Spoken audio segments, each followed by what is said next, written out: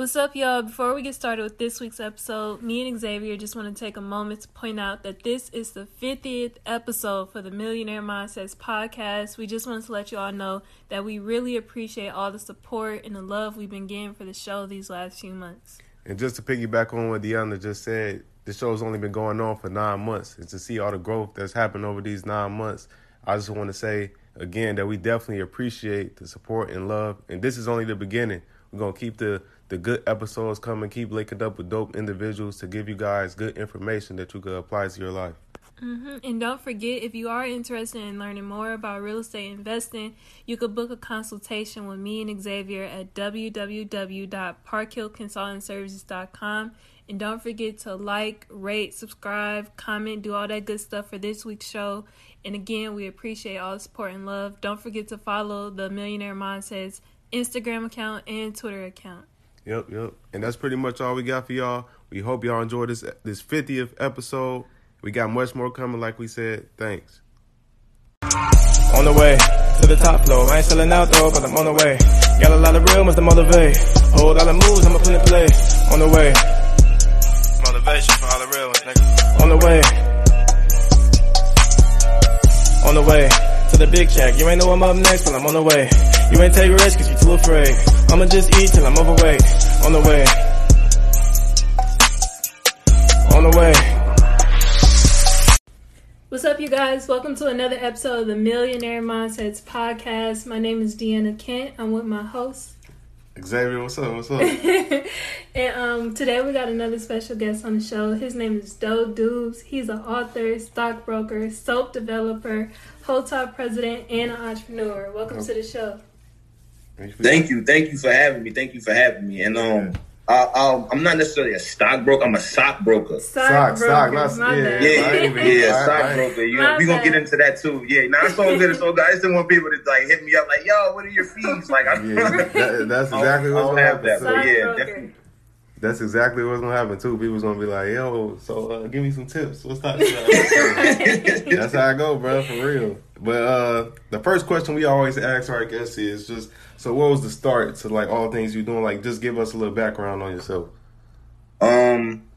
So I started seriously wealth building in like late 2015, early 2016. At the time, I was a janitor at my daughter's school. You feel me? And I was following my guy who was, my man's in Hotep as well. We co-created Hotep, my man Ali, or Hotep Jesus. He tweeted about a stock, AMD.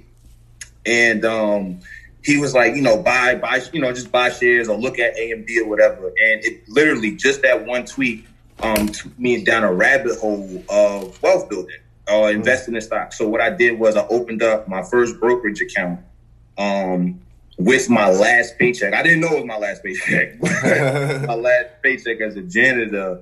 And I immediately just jumped head first. That wasn't really much my method in a lot of things. Just jumping head first, not trying to do a whole bunch of research before I take action. And then, from there, a few months earlier, my wife and I, we opened up Lowland Doe. It's the premier provider of organic and all natural personal care goods, soap, scrubs, oils, and it's for men, women, babies, and pets. We got pet shampoo as well. So, the business was bubbling. We was getting a lot of good business and stuff like that. And I wanted to make sure that I kept my money. I wanted to make sure that I kept building on my money as opposed to just, making it and spending it. So after opening up the brokerage account, I got, I'm not going to say swindled, but I got hyped and got caught up in a pump and dump. And what that is basically, a bunch of, investors or marketers. They get, suckers like me at the time to buy into worthless stocks. And because of the volatility, the share price shoots up and you may, see some profits. But a lot of the time they convince you to keep holding. And all the while they're selling.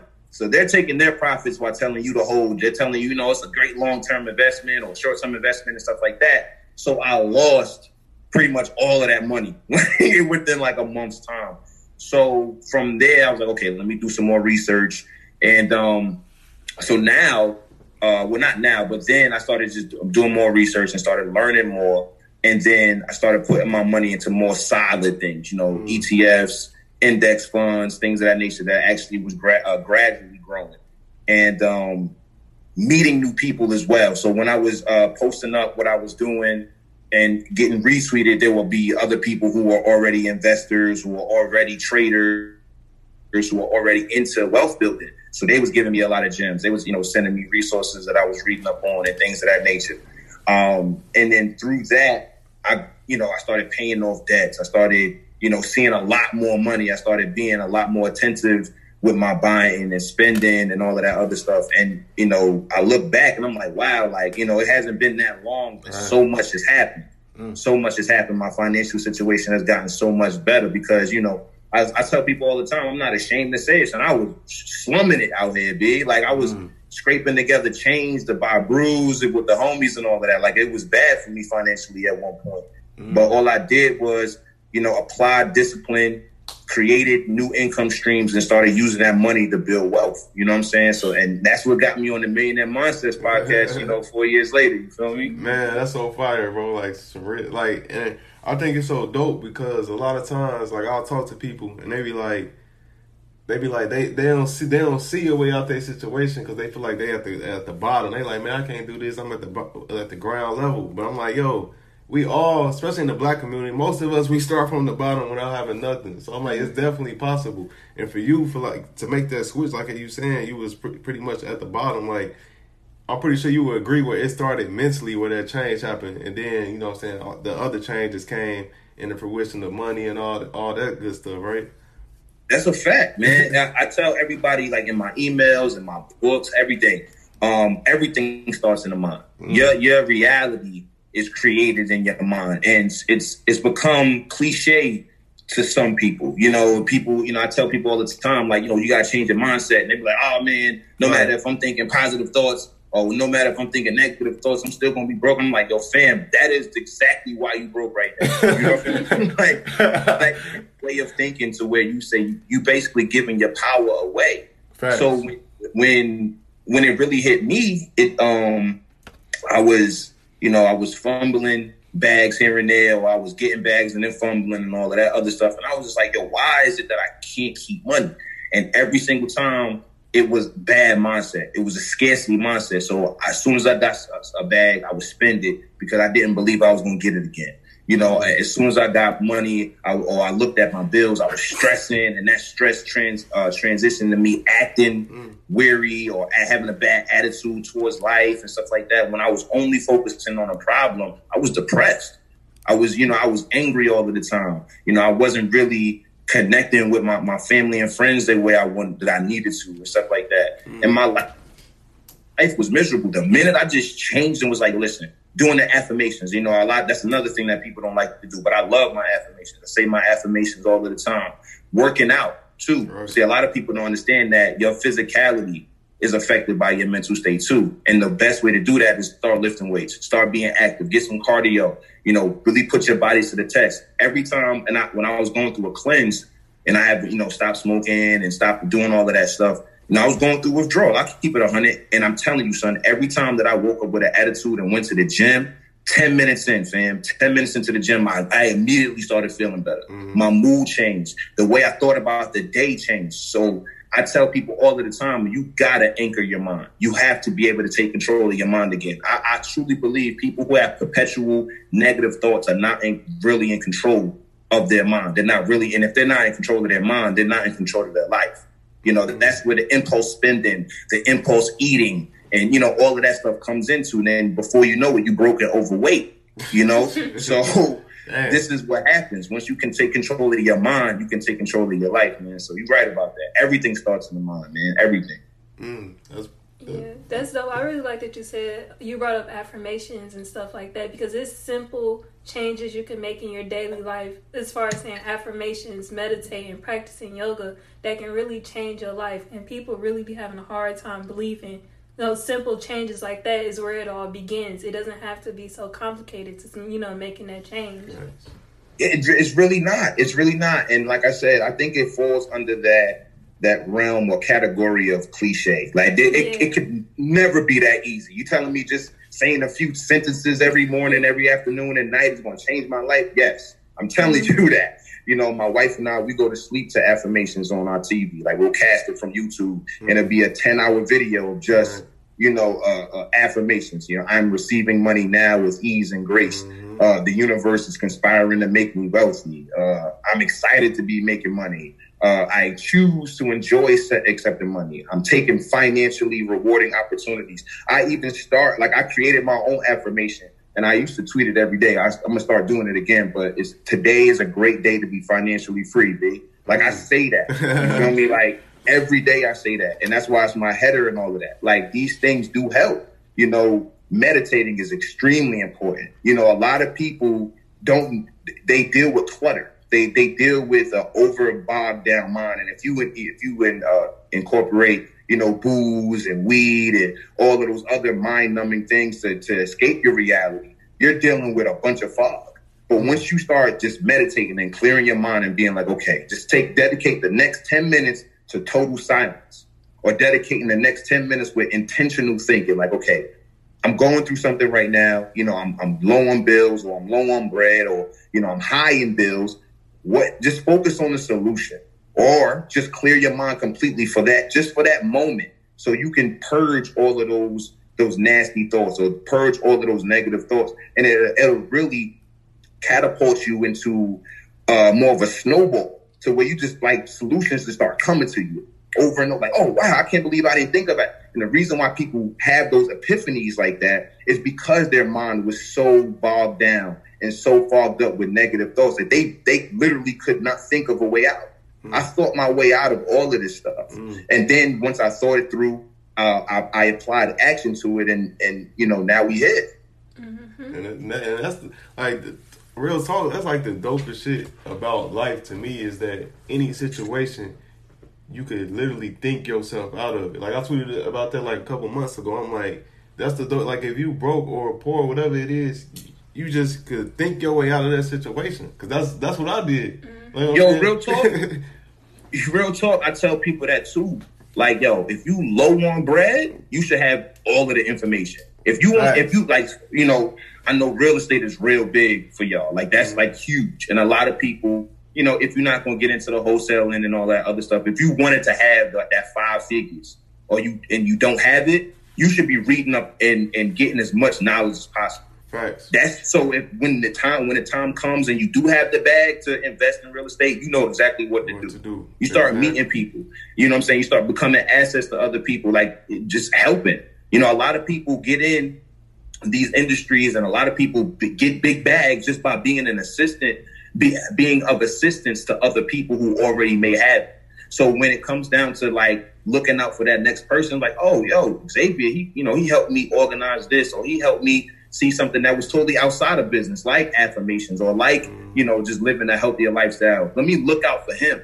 Let me, you know, have him be the next one that I help out whenever I get a chance to. So when you're in the position of having low cheese, you should have high information. You should be abundant in information. And if you're on the opposite side, where you have a bunch of money and you don't have any know-how, you get with the people who have the know-how, and then y'all work together, and then y'all can get the bag together. So that's what I always tell people. If you don't have it right now, just learn it and live it as if you do have it. And I'm telling you, it's going to come to you, because that information is valuable, man. Facts. That's the realest shit in the world. Like, I always tell people that, because people always ask me, they be like, yo, I ain't got no money. Like, how can I start? Like, how can I start in real estate? Or how can I start at this? And I always be like, to be honest, bro, the best start for you right now, if you ain't got nothing, is just to be learning everything. You got the time to do it. So you should be learning and researching as much as possible, going out the information. So by the time, and saving up your bread, so by the time you do get ready to fuck with real estate, you got a decent amount of knowledge and you got a decent amount of money. So those two things alone diminishes most of the fear you probably already had going into it. Because you're like, oh, I got some bread that, you know what I'm saying, that could pick me up if I fall on this. And I got the information, so it's like I know what to do. So I definitely agree 1,000% with what you just said, for real, bro. And Sure.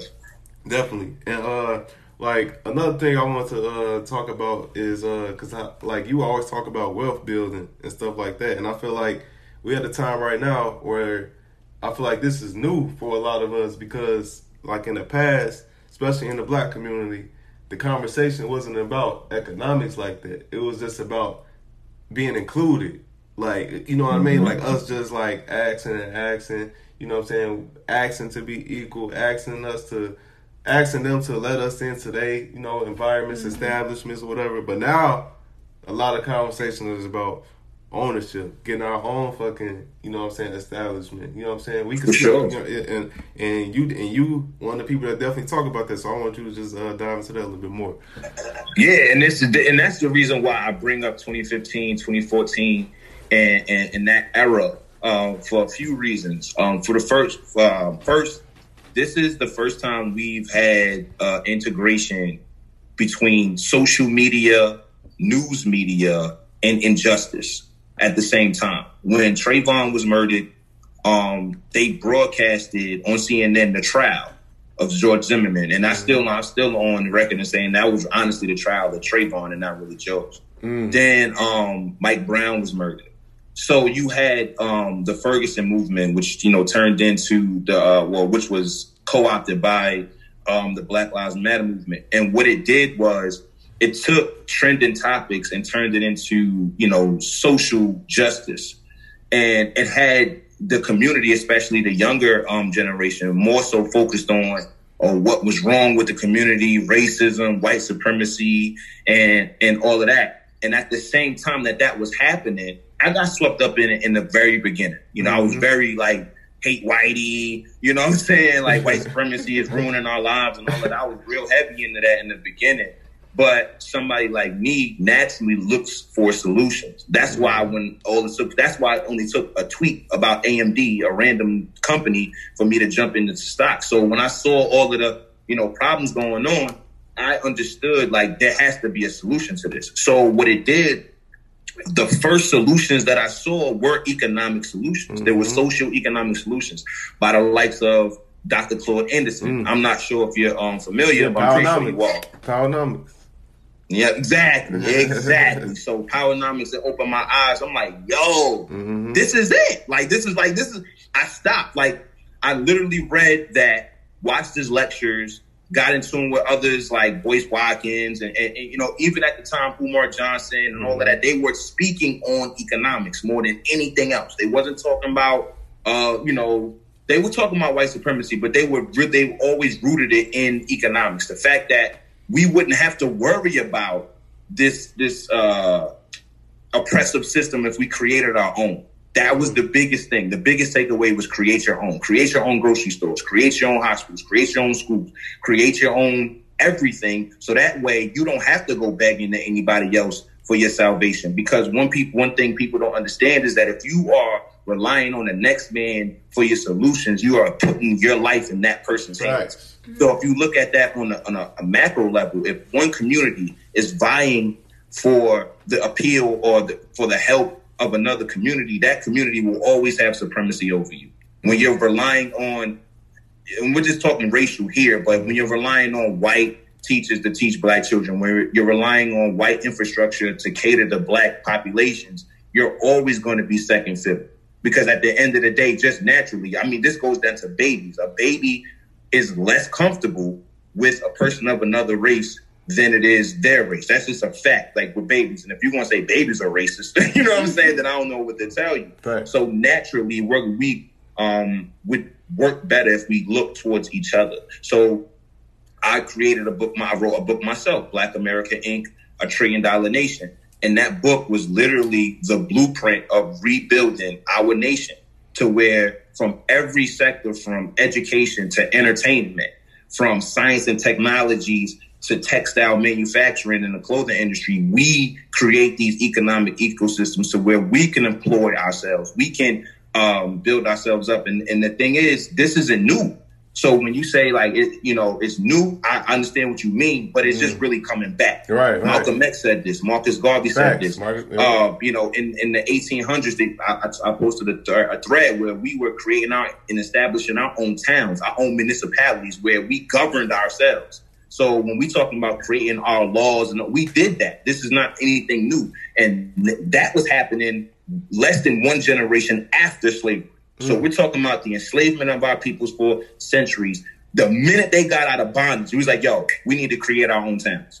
We need to create our own barbershops. We need to do everything. So because it was so volatile back then for Black people, they really had no choice. Right. So what happened was when integration happened, and I'm getting super like political on the wealth front, but when integration happened, it allowed a lot of the grandchildren of these homesteaders, the grandchildren of all of these wealth builders, to become more lax in their pursuit.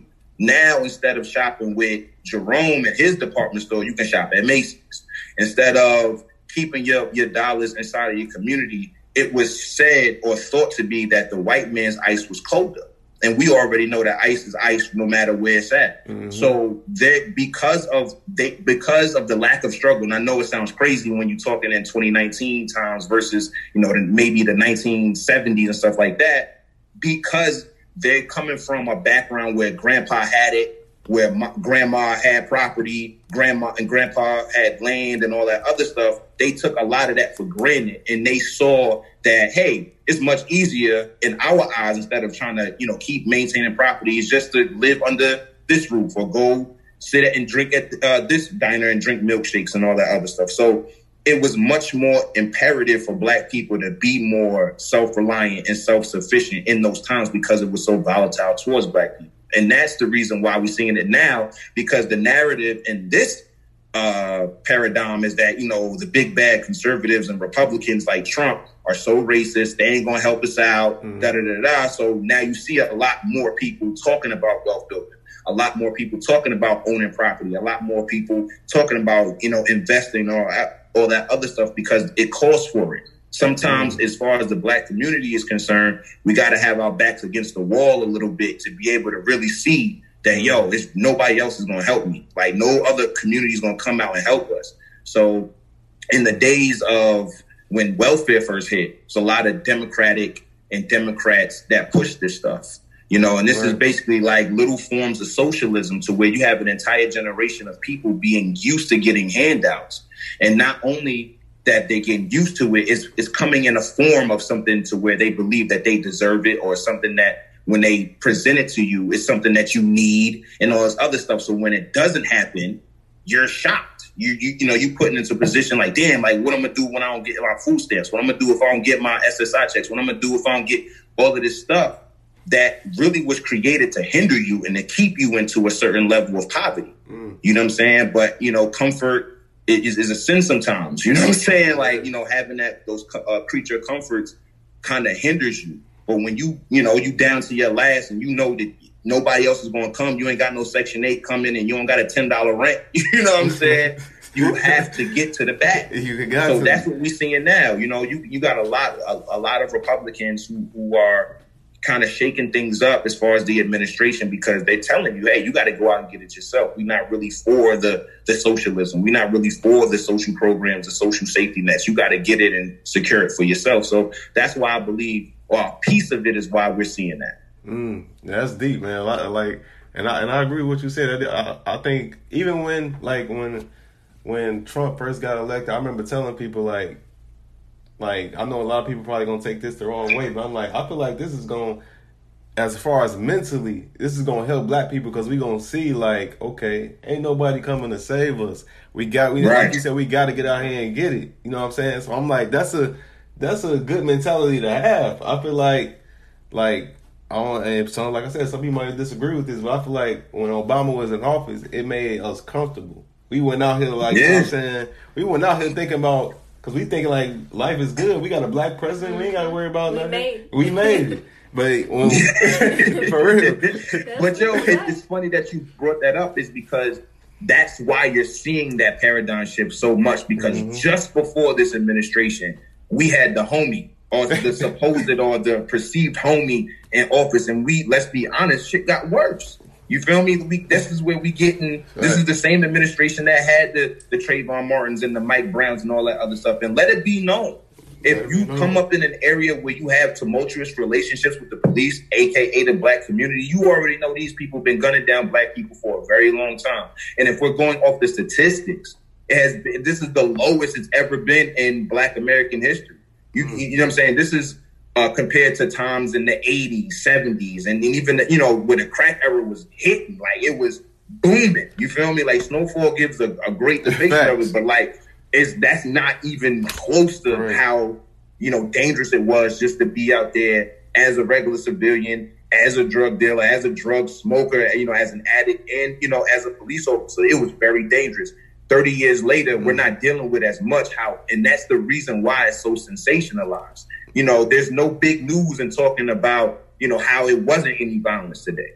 That's the reason why you get headlines. That's the reason why you get viewers, because you want to shock and awe them. So all of this was happening during the administration that was supposed to come save us. Right. So it was so drastic that it didn't happen. You had so many things that went wrong. When the next one came around, not only are you wary of the last one, even though people was like, oh, I miss Obama, third term and all the other stuff. But if we talking about the realities of the situation, you're shocked. You know what I'm saying? You're shocked into that. And you really have to now, because it's, the narrative as far as a lot of Black Americans, not all of them, but it's, Trump is a racist and he's this and he's that. However, he is forging an administration that allows an environment for Black Americans to build as much wealth as possible. Opportunity zones being one of the major things about his administration that allows people like us to build more wealth and secure wealth for our children. You don't have to like this administration. As a matter of fact, as a voter in America, you shouldn't have an affinity for any politician like that, because it gets in the way of holding them accountable to getting things done. And I told them that when Trump got first elected, I'm like, yo, it's good that you don't like him. It's good that you don't trust him, because now you're not worried about him shooting a Jay or dancing with Beyonce or none of that. You're not worried about that. You're only worried about the work. The president is a public servant. You can get into all the Illuminati stuff and at another time. He's a public servant, and you need to hold him accountable to make sure things get done in your community. And that's the reason why I go so hard about local government, because you can actually walk inside their offices 20, 30, 50, 100, 1,000 deep and demand things. You can, you look at other communities, this is what they do. That's why you don't really necessarily see politicians talking about certain communities. You don't see them talking about, hey, what are you going to do for the Asian community? You don't hear that. You know what I'm saying? It's because behind the scenes, the Asians have come together. And I'm not saying every single last Asian, but enough to represent their population. Goes to these local governments, goes to the national government and says, hey, we're voting this way. These are our demands. What can you do for the community in exchange for these votes and donation dollars? They sit down with the politicians. They come out with a plan. They agree on that plan. They donate, campaign, da-da-da-da-da. The person gets elected. The blessings fall down in that community. These are the things that we give away for people holding hot sauce in their bag or saying something cool on the microphone and stuff like that. Like, we need to hold them accountable like they're not friends. It's business. You don't have, you know what I'm saying? This is even for me going even deeper with hiring people from our communities. Yo, when you off the clock, you cool, come to the barbecue. But while you wearing that suit, what are you doing for 9th Street? You know what I'm saying? What are you doing for, Virginia Street? Like, what are you doing for the community? Then we can go to the barbecue, but you got to go to work. You know what I'm saying? So that's why I believe this administration is helping in that regard. But a lot of this stuff is just from us, being grassrooted and wanting better for ourselves. Facts. And that's why I love this conversation so much, because I feel like it gives different insight, a different perspective, because there's so many of us, we just have this one train of thought. And like I said before, a lot of us don't even know why we think the things we think. We just program to think that way. But when you get challenged to your thought, okay, now you're thinking like, okay, why I really think like this? Because even this whole conversation, it kind of it's like when you first become what they call woke or whatever, it's like I feel like everybody go through this when they go through this process. You started like blaming white people for everything. It's like it's their fault. It's like you got a real hate, because it's like, man. But at the end of the day, what you realize is everything comes back to you. All your problems, you responsible for them. So then after that, you like that hate is kind of gone now. You understand, like, all right, it's on me. Ain't no reason for me, even though a lot of I want to make this clear. A lot of fucked up shit do go on in our communities, but at the end of the day, it's on us. It's not but you can't be pointing the finger. And then when you have that train of thought, I feel like that's when you go into like the wealth building economics, because that's how you really can make a difference and put people in positions and shit like that. And I feel like now we at a point where it's like the people that's still in that stage where it's like blame white people for everything versus the people that's like, yo, fuck putting energy towards that. Put energy towards building yourself, building your own environment. I always see like a constant battle between those two mentalities. What you think about this? But you know what's so crazy about that, though, X-Men? Yeah. Those people that you see that are so mad at white people don't even hate them. See, that's the thing.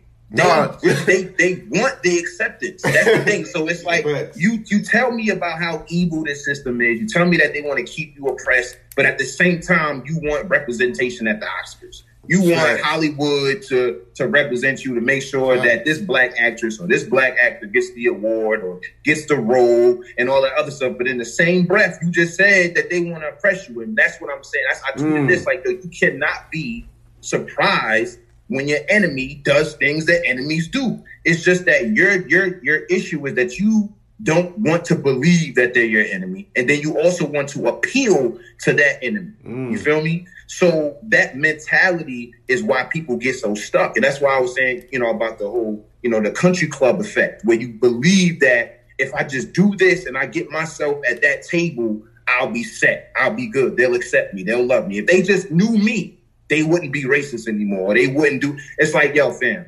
whether or not they're racist is really not my issue. Right. My issue is that my community is dealing with a lot of issues that could be prevented. You know what I'm saying? Whether white people got involved or not.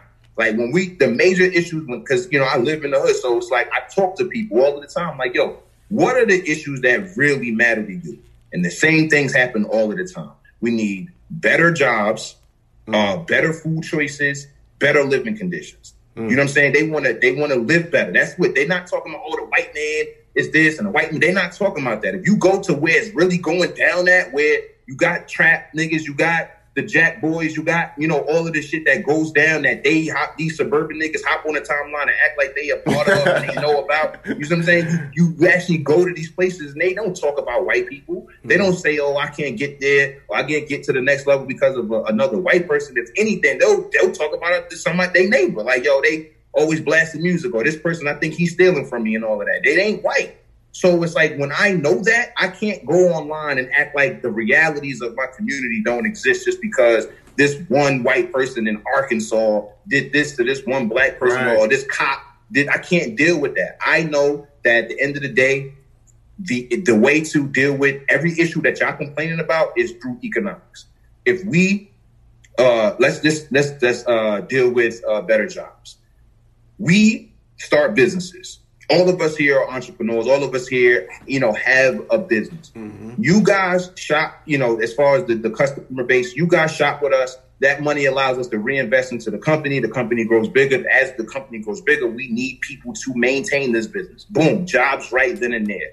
Not only that, because it's intra-community businesses, when you shop, you're actually investing in community. Everybody can, argue about the whole Popeye's chicken thing, but there are local chicken sandwich makers that you could have shopped with that could have actually grown that business to the point that you don't have to worry about getting a job at somewhere else. You can actually work somewhere local. When I was 13 years old, I was living in Providence, Rhode Island, and I had just moved there. And right around the corner, like diagonal from my crib, was a local clothing store. It was run by this man named Heavy. He's my OG. I was 13 years old. I went in there and, this is back when this is like 03. So this is when plasma TVs at first, hit the scene and all of that. He had a plasma TV in there. He had a bunch of pretty women. All the hustlers went there to go shopping to get they fresh.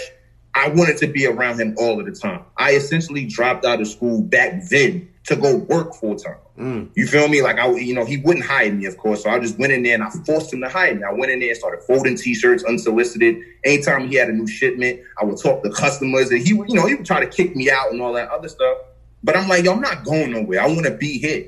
So if we had more of that, if we had more of the youth being able to work in local businesses, they can learn how to run a business firsthand. They can learn how to deal with customers and have good customer service. They can learn a lot of life skills. Now, I'm not telling you teenagers to drop out of school and work somewhere local, but I am saying that it's very important. Back when the war on poverty happened in the Black community, this is where you get the introduction of food stamps, welfare, et cetera, et cetera. one thing that happened economically that hurt the community was minimum wage. You know, a lot of people now, you know, they see them shouting about $15 minimum wages, but at the end of the day, its inception was it actually destabilized a lot of Black American businesses. Mm. So I'll paint this picture. You run a grocery store, right? Now, this is easy work as far as like, you know, what it takes as far as skill or certification. You hire 4 teenagers, and this is back in the 70s too, so, you know, just for inflation. You hire 4 teenagers at $1 an hour for after school. So, you know, from the time they get out of school until about 8 o'clock. So let's say like, you know, 4 to 8 or 3 to 8, they get $1 an hour. Now they do that 5 to 7 days a week. So you're making, you know, between, you know, $25 and $35 a week. You're a business owner, so you're able to pay them that much. Then minimum wage comes in the game. And minimum wage dictates that you have to pay each and every last one of these teenagers $4 an hour, no matter what. So now instead of hiring 4 teenagers for $1 an hour, you have to hire only 1 teenager for $4 an hour. Those 3 out of those 4 are now roaming the streets, getting into things that they really wouldn't necessarily get into. They're not applying any real life skills and not gaining any real life skills, you know, being punctual, making your own money, being responsible for your own money, you know, accounting, all of that stuff, you know, that's stripped away out of the community. And now business owners are forced to pay this higher wage for unskilled labor. They're not worth $4 an hour. They're just not. Well, at least one of them is maybe worth, but as far as a team of them, you can't afford it. So now you have a bunch of local businesses who are not able to hire employees based upon law. You feel me? So that's just one of the things that hurt us economically, to where young men and women couldn't get those real life skills that they would normally get at a local job. You know what I'm saying? So all of these things are very important to understand if we're going to talk about Black American economic empowerment. You have to be able to enrich the local businesses to a point to where they can start employing and actually changing the lives of other people, because Dunkin' Donuts is only going to give you but so much bread. Walmart is only going to give you but so much bread. Facts. No, that's some real shit, bro, for real. And that's super dope. Some powerful stuff. And something else I want to touch on is, I feel like this is very important, especially in the times we're in right now, is like relationships and like manhood and like womanhood. And some people might be like, you know, y'all not women, y'all shouldn't be speaking on that or whatever. But I don't care how you feel. And plus, we got a woman right here. But oh yeah, I seen your tweet, brother. I seen you catching heat with that fully submit bar. Oh man, you seen that, bro? Bro, they was at my neck, dog. But the craziest part about that though, like all the females, because it was you know, mostly women coming at me. All of them that was at my neck, when I would go to their page, first thing I would see some shit like, all men are trash. Black feminists. I'm like, okay, I fucking expect you to say that. Oh, that's why you're saying this. Most of what's crazy is a lot of the girls was like agreeing, like, yeah, that's exactly. But you know, you got the chicks, and I don't mean this in a disrespectful way, trying to come at people. When I see people reaction, I know it's based on your experience. So it's like, just, you probably grew up around some fucked up men or been in a relationship with some fucked up men. So that's all you know. So I expect you to be like, what? Because you got submission. The word submission to you is synonymous with like some bullshit. When actually submission ain't got nothing to do with that. So it's so crazy. Like the people was at my. I'm glad you.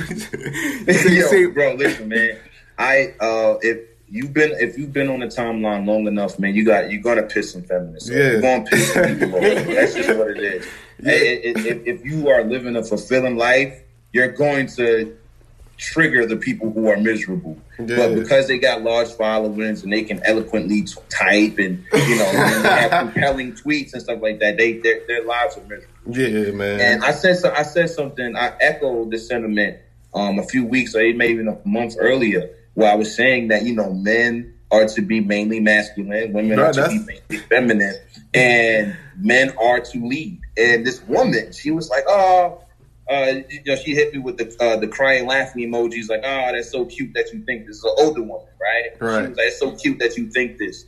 And I was like, me being an asshole, I was like, oh, you divorced or never married? Because I already knew. So she was like, she hit me with something I wasn't expecting. She was like, well, my husband is dead, or something like that. I'm a widow, or something like that. Oh, y'all seen it? So I cheated up. I was like, all right, well, my condolences, and all that other stuff. Hopefully he was a leader like he was supposed to be. Fam, he was like, oh, he was an alcoholic. And he was a drunk and all of this other stuff. And if I would have let him lead, I would have been this. And now I'm like, well, this is exactly, you just proving my point. Exactly. You see what I'm saying? Exactly. First of all, you're bitter because you had to do all of that. If your husband wasn't an alcoholic and he was holding down the crib, he was paying all of the bills, he was making sure that y'all was healthy and comfortable and, encouraged and all that other stuff, you wouldn't have these bars. But like you said, your life experience is going to be how you answer things. Yeah, exactly. And this is coming from somebody whose dad wasn't around and all. Like I'm saying, I was born in the late 80s, B. Like I don't know too many men my age now who came up in my era who had a dad. So in like the 80s and 90s was wild. So we all TV babies. You feel me? Like that's who raised us, like women in TV. And then when we went outside, we had the hustlers and some of maybe our friends' pops or uncles or OGs who tried to step in and all of that. But like our generation is the most fatherless generation. So you have a lot of people now who are now in their 30s, late 20s, and all of that, who are still full of resentment. They miss their daddy, man. And I get it. You know what I'm saying? Because sometimes I miss that nigga too. But it's just like, at this point, I got two of my own. I got a family of my own. So I can't be hung up on that. I just got to forgive and keep rocking. You dig what I'm saying? So that's what it is, man. And as much as I understand, and I don't, like, I'm not going to say that's a total lie. I absolutely do like to troll them about it. But I do understand the situation. You know what I'm saying? And it's not your fault that it happened, but it is your responsibility. And that's something I talk about in my book, man. The difference between fault and responsibility. You know what I'm saying? Are you to blame for the fact that your pops left? Absolutely not. But is it your responsibility to make it in spite of? 100%. 100%. And that goes for any other... I'll keep it 100. Any other atrocity that went off in your life. You know what I'm saying? House burnt down. Was it your fault? It was an electrical fire. It wasn't your fault. But do you have to find shelter again? Do you have to gain shelter again? Absolutely. You lost your job and it was because of layoffs or whatever. Was it your fault? Not necessarily, but you still got to get employment. You have to keep going. So, what I've noticed is that wealth builders, as opposed, like you said, that is that fight between the people who are, spearheading the wealth building part and the other people who are just like, no, handouts, reparations, all of this other stuff is not our fault, so we shouldn't have to do the work. That's what we're dealing with. And this is a good time. We're frustrated now, you know what I'm saying? Because we got to hear these dumb people in our mentions. However, 10 years from now, those are going to be the same people that's like, yo, man, I know I was giving you hell back in the day, but, yo, I'm good now. You feel me? Like, and that's all it is, man. Yeah. Because there was people before me. There was a Claude Anderson before me. When I was like, fuck Whitey, Black Lives Matter, my 2014 shit. If it wasn't for white people, we wouldn't be this. It was a Claude Anderson that was like, no, hold up. Right. In the 80s, this happened. In the 90s, this happened. And then now you're here. You new to this. Let me hip you to what's going on. It's going to be the same thing, fam. It's going to be the same thing. So right now, we are winning. Don't trip. It gets annoying sometimes, but we winning. The DMs that you get, the DMs that we get, like, yo, thank you for inspiring me. You know what I'm saying? Like, that's what keeps us going. Like, all of the hate that you get in on the other end of that, man, like, just know those are going to be the same people. Like, yo, when you first said that, I was tripping, right? Right. It happens all the time. But now, you're right. You know what I'm saying? So, yeah, man. Yeah, because it's a different... Like I said, most of us are programmed on what to think. We're really not thinking for ourselves. So when somebody comes straight from a different angle, your first reaction is to reject it. Because you're like, what the fuck? Ain't no way I could be this wrong myself. So you like, nah. There's no way, yo. And like, yo, that's a big part of wealth building, man. One thing, if you're coming from the backgrounds that a lot of Black Americans come from, you got to unlearn a lot, man. You got to unlearn a lot. You have to unlearn pretty much, I'd say up to 95, 98% of what you were taught. You Facts, feel me? bro. Now, that 2% is the hustle. That 2% is the being able to conserve your bread. The 2% is, respecting your elders, being on time and stuff like that you can learn from your community. But, man, when I first started doing this, man, and I didn't think it was going to happen. I was like, there's no way it's going to happen in 2016, 2015. We far enough ahead. But, people was telling me that investor shit, that's that white man shit. You feel me? Like, wealth building, like that real estate shit, that's that white man shit. I'm like, bro, are you nuts? Like, what are you talking about, son? And it's like, it's so funny because wealth building is actually one of the only fields where it is an even playing field.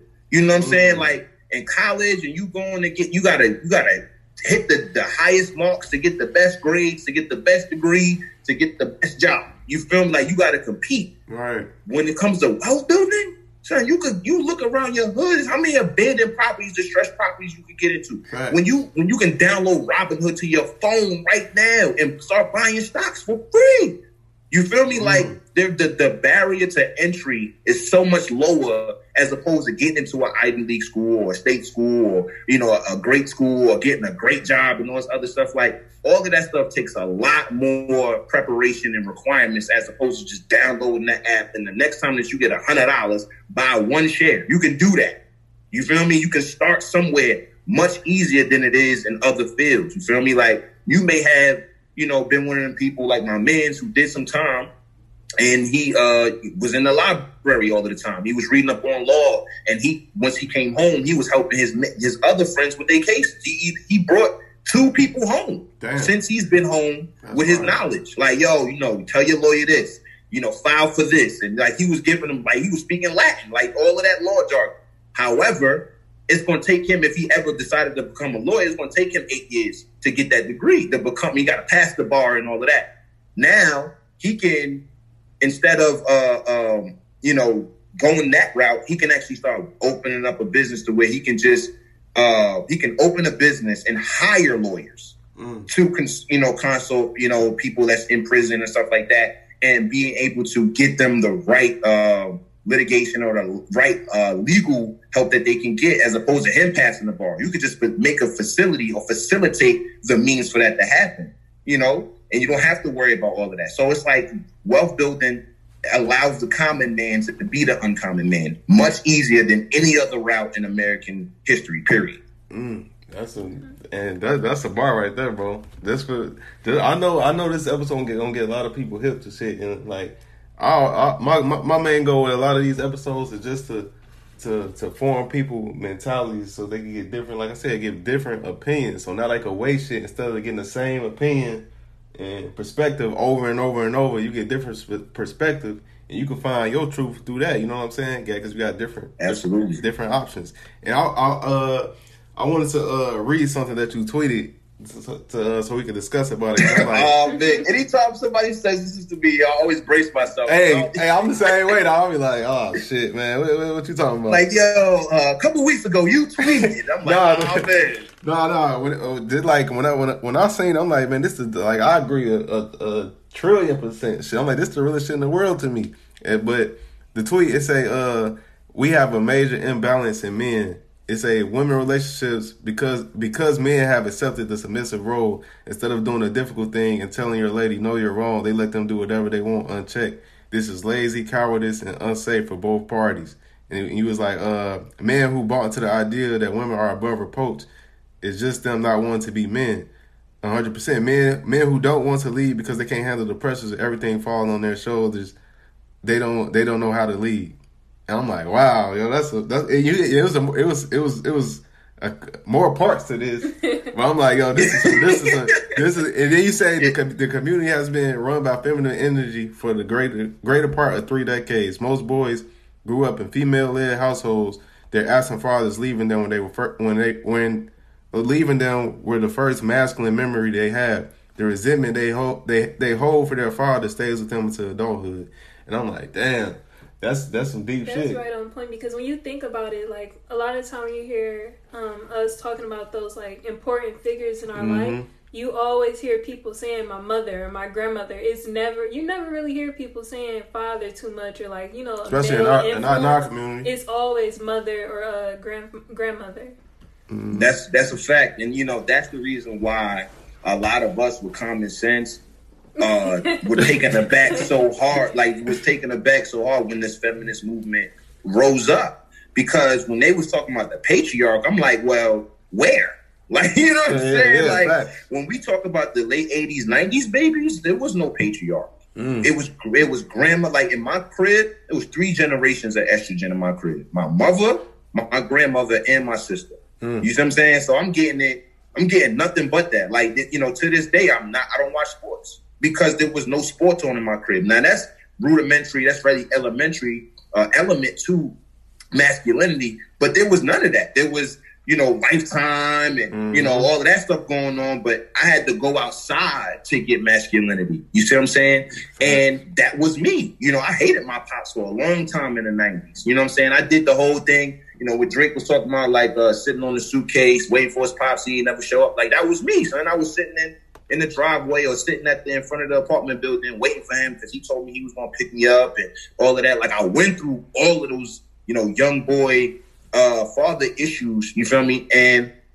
it definitely hindered me coming up. I lashed out a lot. You know what I'm saying? I started committing crime because my mother was going so hard to soften me up because she's a woman. Right. So I'm bigger than everybody my age. You know what I'm saying? I'm just off the strength of that, they perceive me as tougher. So my mother would actually get in trouble for fights and that in school. She used to go in there like, oh, he's a gentle giant and all this other nonsense. Like, yo, man, your son just knocked out 2 of our students. And he did all the, you're not going to keep trying to sell us on this gentle giant stuff. And I went harder in the streets because my mother was going so hard trying to soften up my image and all of that. That's not what your father would ever do. Right. Your father would tell you to discipline your aggression.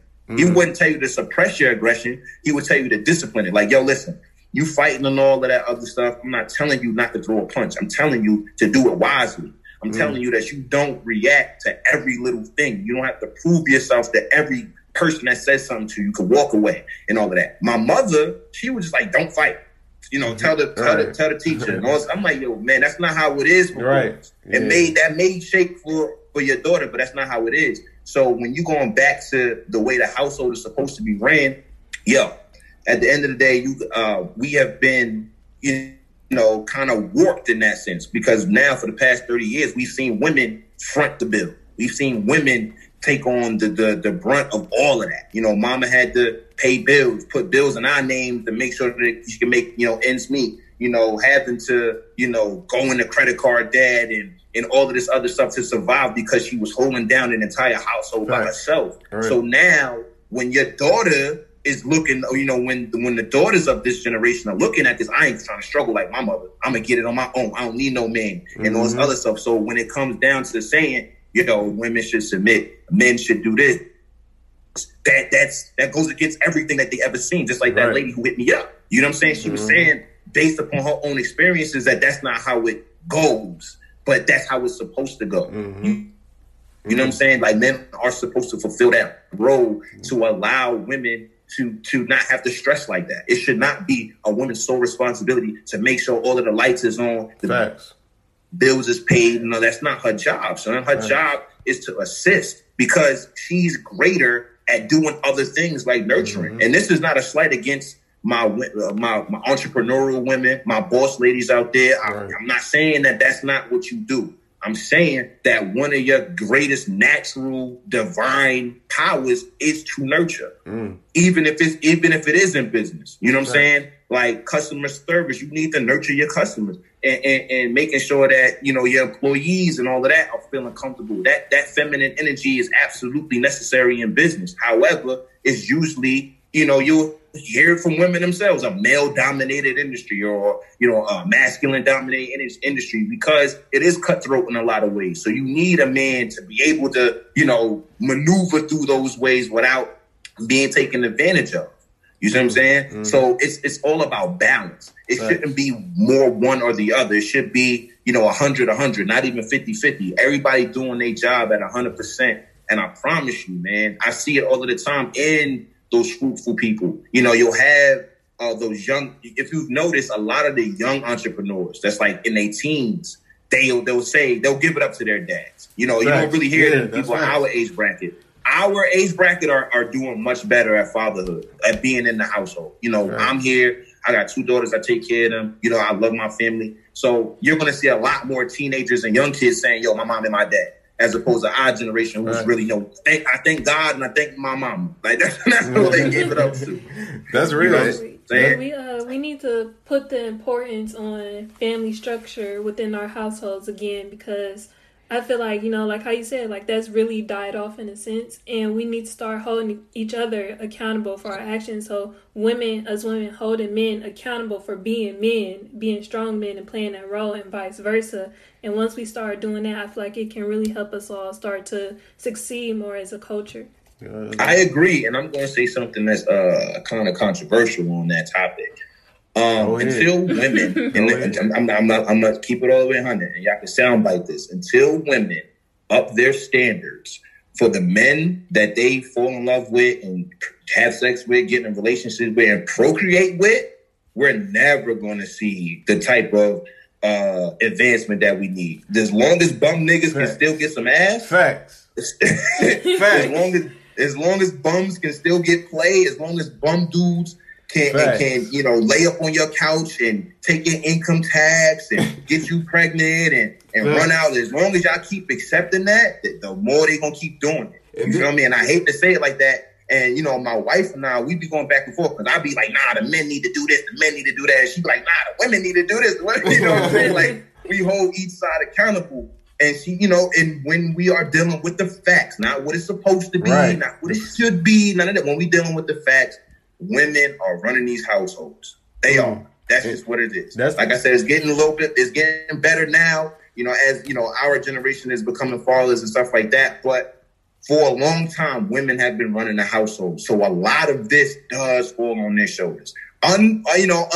Not rightfully, unrightfully, you know, y'all shouldn't have been left alone. But there's also other accountabilities there, too, because we can't just make a blanket statement and say all of these men just left because they was dirtbags. Right. A lot of the circumstances that happen with y'all, you know, whether it's you making it harder for him to be a father, whether it's, you know, you putting him on types of child support, even though he takes care of his kids, whether you all of those things happen. It's a bunch of nuance there. However, the reality of the situation is y'all have been running the household and men haven't been. And it just shows us that you can't do it alone. Okay. That, you know, you should be able to admit that. You know, for a long time, like going back to the war on poverty, you know, in the late 60s, 70s, ironically, after the civil rights movement, and we can make those parallels in a later time. But after that happened, you feel what I'm saying? Like, those women were conditioned to think a certain way. You feel me? They were in an economic situation where it was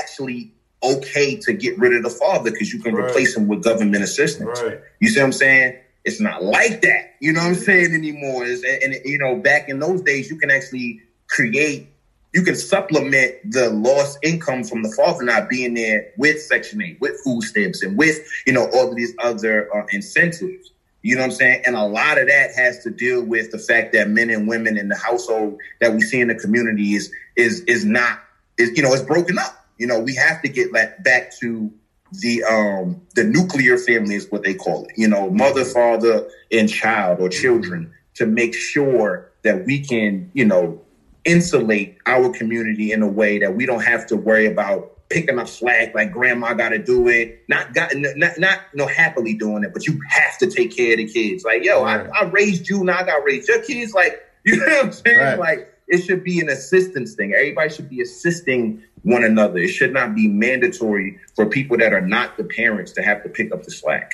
That's just what it is. You feel me? And we have to get back to that in our neighborhoods. And, you know, I believe that this is economic too. In my book, in Black America Inc., I said, like, we start opening up real family centers, not these little janky ones that be in the hood. You go there and you get some type of weird social worker who's going to judge you every week or every month or whatever. Like, nah, y'all go in there as a family. Y'all, no matter how much y'all hate each other, whatever, y'all sit through those therapy sessions and y'all come together and come up with a plan to either co-parent, get back together in some way to make sure that y'all are taking care of your family the way, you know, you're supposed to. You know, my daughter's mother, who isn't my wife, me and her co-parent well, very well. Like, she calls me, she lets me know what's going on. I call her, let her know what's going on. Anytime, our daughter needs anything, I'm always there. She don't got to put me on child support. We don't beef with each other. I have no baby mama drama. She has no baby father drama. Like, we don't deal with any of that. We work together to make sure our child is living her best life, so to speak. You feel me? Yeah. And, that's what we need more of. I'm not asking every broken relationship to be mended, but I am asking for all of these relationships to be more fruitful in their endeavors. You feel me? And that's what we need in the community. We need a lot of healing. We go through a lot. And because of Twitter talking about, these bitches need to do this and these niggas need to do that. Like, you know what I'm saying? Because it's not just the women either. It's a bunch of women hating men on the timeline who have mommy issues, just like the women who have daddy issues. You feel me? Mm-hmm. It's all coming from bad economics, bad family economics. You feel me? So, once we start treating families like they supposed to be treated, like viable businesses, then we'll be back on track. That's the real shit in the world. And like me personally, like on some real shit, I be feeling bad for women just from the point of view, like, cause I always say like all males aren't men. Cause like right now, how I see it in this culture we in right now, it's kind of bad. It's looking like it's like 90% of these dudes, they not really men for like real men. And when I say men, cause you ask a lot of people, you'll be like, you know what I'm saying? What's masculinity? What's like a man to you? They think it's just some a nigga walking around on some macho shit. Nice. I don't do this, you know what I'm saying? Some tough guy shit. Well, real manhood ain't got nothing to do with that. A man is just somebody that do what he gonna say he gonna do. Got integrity, got a code of honor, provides for himself, take care of his people. That's really what a man. It ain't got nothing to do with no tough guy acts, none of that shit. So, and I feel like a lot of women, most women, they never really dated a man before. You know what I'm saying? Man, They never ever dated a man. So their point of view on men is trash. So their whole point of view is trash. So you'll be arguing with a chick about like a chick might be saying, "Oh, men ain't shit," and it's like, from your experiences, I understand why you say that, but you gotta understand that dude you wouldn't date, that wasn't no fucking man. I don't even know what to call that. That's it's crazy. Like. Yo, fam, you know what's so crazy about that? That's where they get misguided when it came. I don't know if you ever heard of it, toxic masculinity. Man, if you've ever heard that term, what they're referring to is the complete lack of masculinity. Exactly. That's what I'm saying. Toxic masculinity. Like, that's not masculinity. Nigga can't control his emotions. And if a nigga can't control his finances, can't control his behavior, can't control any of that, and all he do is react violently, whether verbally or physically, that man is not a man. That man is a boy in a man's body. You feel me? And I had to learn that as a man. I'll be 100 and say that. I jumped head first into life, and that's what I did. So I had my first child when I was 19. I didn't know what the hell I was doing, but I didn't. And this is the reason why I make this distinction so much, because I thought this was what a man did. I did not make my child as a teenager on accident. I literally wanted a child, and I made a child with intention. I just did it in the wrong way because I thought that's what men did. You know what I'm saying? I'm at this age. I'm living down south, and I don't know if you guys know down south culture, especially in the church. They want you to get married and have babies and all that as early as possible, as long as it's not like super weird and you like, a kid. You know what I'm saying? Mm-hmm. So they actually, in the church, they want you to start making families young and get you a solid job and, and just have a family real young. So I thought that's what I needed to do. But this sounds like a good idea as a grown man, you feel me? But as a teenager, I'm not equipped for that. I'm not ready for that. So those first few years, man, I was struggling to be a man because I barely know what it is to be a man. But not only that, I had to be a father now. Not only that, I got to be a father to a girl. So it's like, you know what I'm saying? So I have to be a shining example of what a man is supposed to be. And I barely even know what it is. And going back to what you were saying as far as the men that these chicks was dealing with, a lot of the times, based upon the energy and based upon the conditioning and programming of the past 3 decades, these dudes be trying to find moms. Facts. Like they try to find surrogate mothers that they can have sex with. You feel me? Like, and this is the problem. They do bare minimum while she does everything. And it becomes a battle because now it's not like he's imposing that on her. It's just that he's exploiting it because she's so used to it. Maybe she was a single mother previously to that relationship, or she was raised by one. So she was taught by her mother, like, yo, don't rely on men ever, da-da-da-da. And if you're dealing with, certain insecurities and stuff like that young girls have, and it's not reaffirmed by their father, because little girls need their fathers just as much as little boys do. So when you're not gaining that self-esteem and that confidence that your father gives you, the first dude to give you some attention or to make you feel something that you've never felt before, you give them everything. Yeah. And because you're so already used to getting your own bag, taking care of your own kids or taking care of your own life, and you don't physically need them, it makes it much easier to start spreading love to him. You know what I'm saying? It's easy, getting him the new 2K or getting him some Jordans or letting them, crash at your crib. And, all of that stuff becomes natural. And because, again, that divine natural instinct to nurture kicks right in for women. So they fall right into that role too. And of course, the perks of the adulthood, sex and going out on dates and, posting pictures and all that other stuff. Whole time, son is bringing in, barely anything to help with the bills. If anything at all, he's, relying on her to make the final decisions and all that other stuff. Like, it's so many things wrapped up, but it's really the women that's taking a lot of the burden.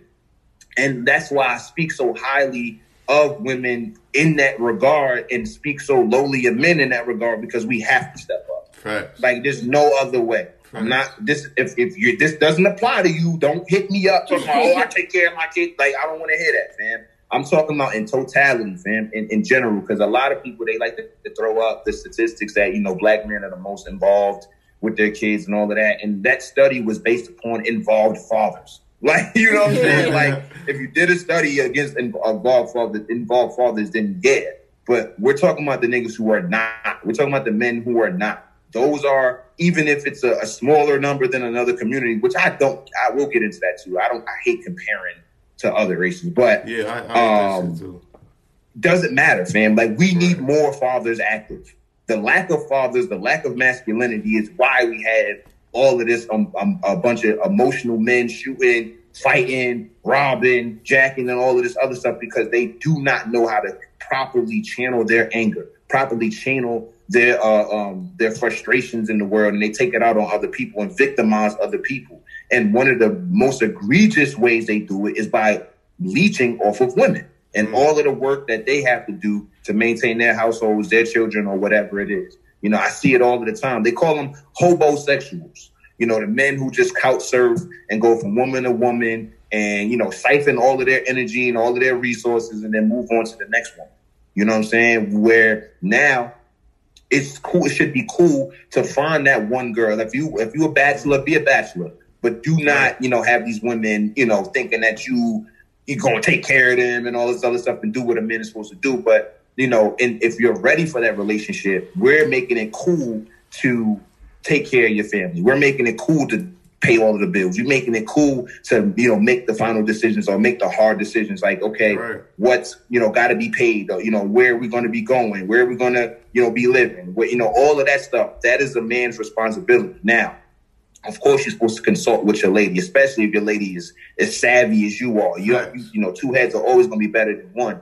At the end of the day, the executable actions that needs to take place has to come from the man. This is not to undermine the woman. This is meant to give her peace of mind.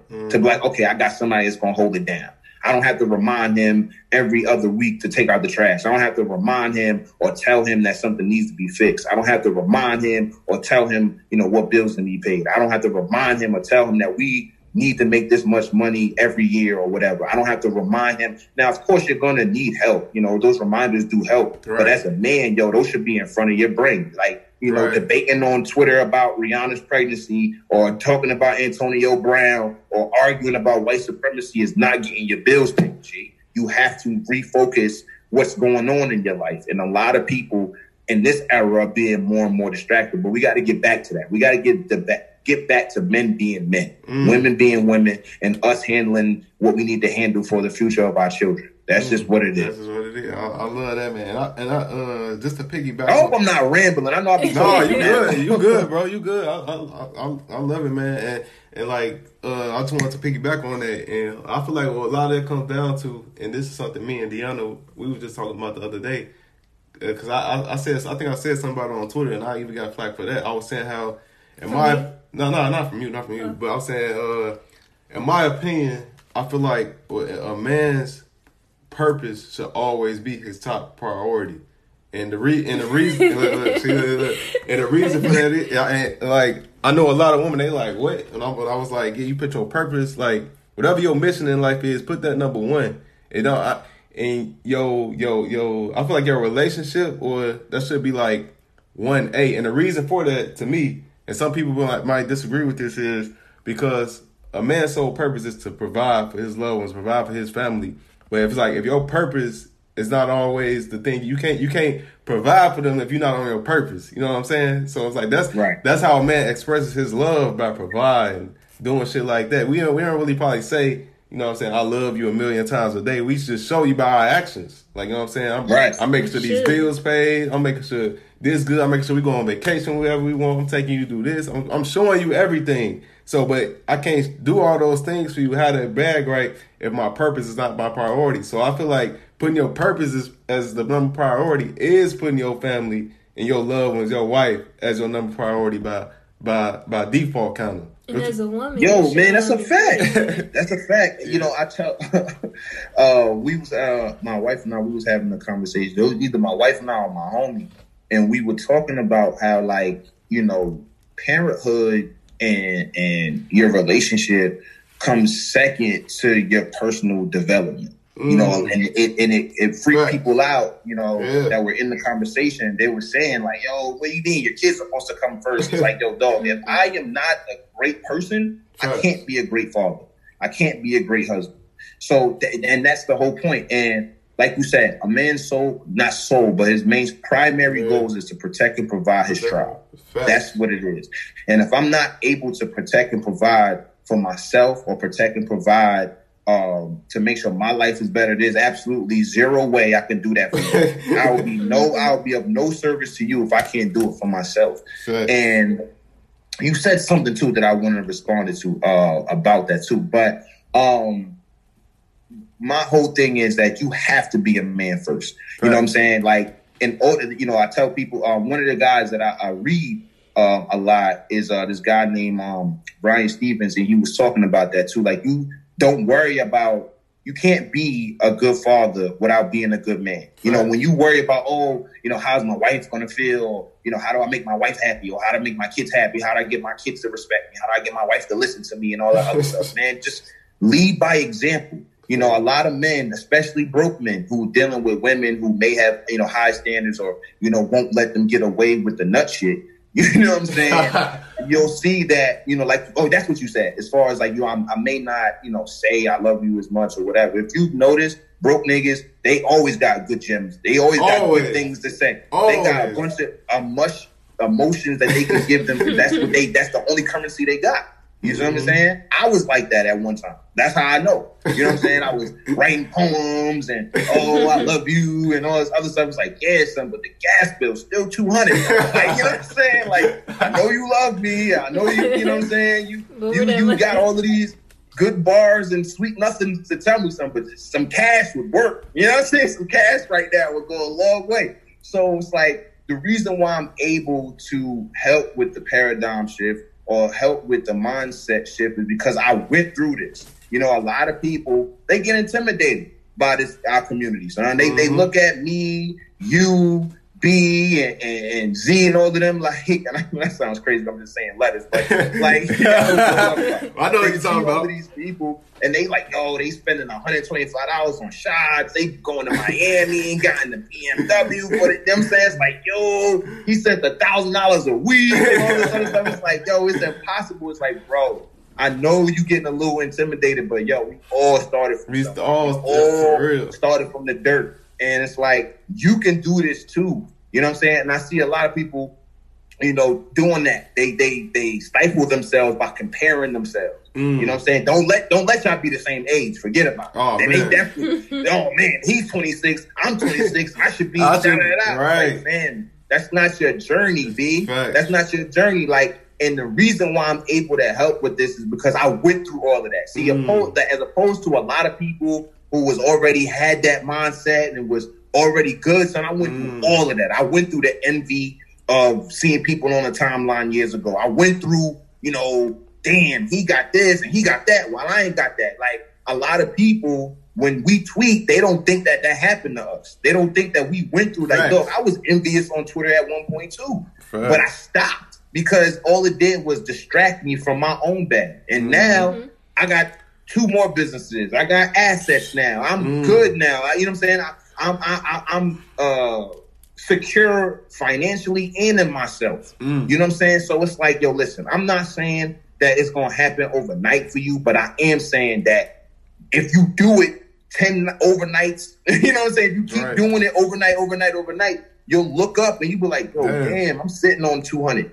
Damn, I'm sitting on 150. Damn, I got these many assets. Damn, I got this much cash flow and shit going. You know what I'm saying? And that's the reason why I'm here, is because I want to make it real for y'all. I want to make it real for the average dude who ain't never invested a dime. He only got $50 to his name. He may be addicted to bud. He may, you know what I'm saying, in between jobs. Like, I went through all of that, my G. And now I'm at a space to where I could take care of myself, my family, others, you know what I'm saying, all of that. And I don't have to trip over money no more. You feel me? Like, every day I wake up to more money than I did that I went to sleep to. You feel me? Because I got the businesses and all of that other stuff, man. It's in this era, there will be no easier era to get this stuff done, bro. Thanks. You feel me? Like, this is the era to get it done. And so I went through all of that and suffered and made myself suffer and all of that other stuff and went through these things so I could come back, turn around and be like, yo, listen, you could do it too. There's nothing that you can't do. I'm telling you, as bad as it may be a cliche. If Doe can do it, literally anybody can do it. I'm telling you, son, that you talking to a nigga that was buying Wild Irish Rose, my G. Like, this is like, I was slumming it, G. Like, I was bottom of the barrel, everything. You feel me? It's the only thing that I guess you could say that I had was that drive and determination. You feel me? But you can get that too. You can acquire that too. Everything in life, so you can get whatever you want out here. You know what I'm saying? And it just because you coming from a disadvantaged position does not mean anything. You know, my Spitter, that's my favorite rapper. Like, Currency. Him, that's it. Yeah. If I could listen to one rapper or one musician for the rest of my life, it'd be Currency the Hospital. And my nigga said, I know, what he say? I never been in a position where I didn't come out winning, even if I was losing in the beginning. Like, that's the thing, son. Like, no matter what, even if you starting from zero, starting from negative, you know what I'm saying? You can build, fam. You can come from wherever you at and build on top of that. As a matter of fact, you should use your shitty situation and your shitty conditions as fuel to never want to live that shit again. You know what I'm saying? It's the same thing that Kobe did with the 4th place trophies for the girls team. Like, yeah, they wanted to throw the trophy away. He was like, nah, don't throw it away. Keep it there and keep it as a reminder to never ever get no 4th place trophy ever again. Them shits don't even exist for real. They're not even real. Right, you know what I'm saying? Like, what is keep that there to always be a reminder that you'll never place 4th again. And that's what I do, man. I remember them days, man. I remember when I was buying mid. You know what I'm saying? And asking niggas, yo, can you let me slide on the down for 8? You know what I'm saying? Like, I remember them days, you feel me? So now I keep them in my rear view, of course, but I keep them in the back of my mind to humble me, fam. To remember, like, yo, son, it can't, if you don't take care of yourself, it can get back to that. But, you know what I'm saying? You know, you got to keep moving. That's powerful right there. Because that's some people always be asking, like, man, like, I'm at the bottom. Like, how can I get out of my situation? I want to hear somebody talk about starting from the bottom and this and that. Like, yo, this everything you just said is prime example of what you got. And it might sound basic and it might sound cliches to some people, but like I always say, the cliches are the cliches for a reason. They stand the test of time. So if it's some real shit, it's gonna be some real shit, no matter if it's in the 1700s or 2019. Yeah, because it's like, yo, sometimes it get a little intimidating because you'll have somebody, you know, come on, whether it be the show on the timeline, they be like, all right, so you take 25,000 and then you be like, yo, hold on. Like, yo, I ain't got that how'd you shit. get the 25 grand, son? Hold on, can you tell me that? Like, they're like, yeah, you know, first you get your first property, you take 75 grand, and then you invest that and you flip it, and it's like, yo, fam, like, let's start from square one. So, you know, I still have that. That's why my book is called Stop Being Poor. You know what I'm saying? It's basic. When, you know, 3 years from now, if you took it, if you read it, you'll be like, damn, that shit was super basic. It was just simple principles, you know, cutting back expenses, increasing income, you know, clearing debt, et cetera, et cetera. But that shit seemed like Wall Street jargon back then. You know what I'm saying? And that's all it is. I just want to be, you know, that dude or that entity that they could use as a launch pad, as a catapult to get them to where they're supposed to be. Because like I said, the information becomes real intimidating. You know, I remember this dude had tweeted a while back, it's like a year ago. He was like, because he was one of them like e-commerce dudes or whatever, you know what I'm saying, doing the drop shipping stuff. And he was like, because he saw my tweets about, you know, investing and, you know, all of that. And he was like, you know, it was kind of a subtweet. He was like, oh, you know, you shouldn't even start investing until you have 100,000 liquid and all this other stuff. Statistically, that's what you're supposed to do. And I'm just this is exactly why like people don't get into it. So I just this is some fun facts for everybody. I was writing my third email, it's a 3-part email. I was writing my third part of the 3-part in email or whatever. And when you guys follow me, you should definitely go to the bio and subscribe or whatever. But in 2016, only 14% of Americans directly own stocks. So that's outside of like 401ks and all of that. Only 14% held real estate outside of their primary residence. And only 13% had any business equity. So this is what we're dealing with. 14%, and 13%. This is in 2016. You see what I'm saying? So this is, you know, this is the demographics that you're dealing with. Like most people have no idea. The average age for the average age for an American investor to make his first investment is at 30 years old. You know what I'm saying? As opposed to the young people that you see on the timeline and all that other stuff. So when you're looking at the stats, when you're looking at the mainstream of what investing and wealth building is, it's an old white man's game. That's what they try to, you know, turn it into. But when you see us doing it as young black people and we killing it, imagine if you started now, you know, as opposed to waiting until you was 30 or getting a 401k. And even though that's not really a great investment in itself, you know what I'm saying? Like you're no longer intimidated. You actually look at yourself as ahead of the curve. Because I can't tell you how many old heads hit me up like, yo, man, if I just knew what you knew at your age, bro. You know what I'm saying? Like, they hit me up all of the time because like they realize that, yo, one of the best things, one of the best assets you'll have when it comes to investing is time. Starting in your late teens, early 20s, mid-20s, like, man, like everybody gets so caught up in trying to be in their 20s and rich. I'm not tripping, bro. I am not tripping. If I don't get to 100 million until I'm 40, which I know is not going to take that long, you know what I'm saying? I'm not going to trip because I still go to the gym every day. So when I'm 40, I'm still knocking you little niggas out. So I don't trip. Like, you know what I'm saying? Like I follow a bunch of older dudes who are in their 50s and 60s and still jog a mile a day, got muscles and go on vacations and all of that. They not living the old slump life. It's a new regime being pushed now, fam. Where we only focusing on health and wealth. When we only focusing on taking care of ourselves, taking care of our families, and then taking care of our communities, fam. Like me personally, like I think you're morally obligated to enrich your community, invest in your community once you get rich. Fair. It's not I don't care if your hood treated you like shit and then you left and you got rich. Nah, you still owe it to them to invest back into it, son. There's no excuses to that, son, because that's what we need, son. We have to stop.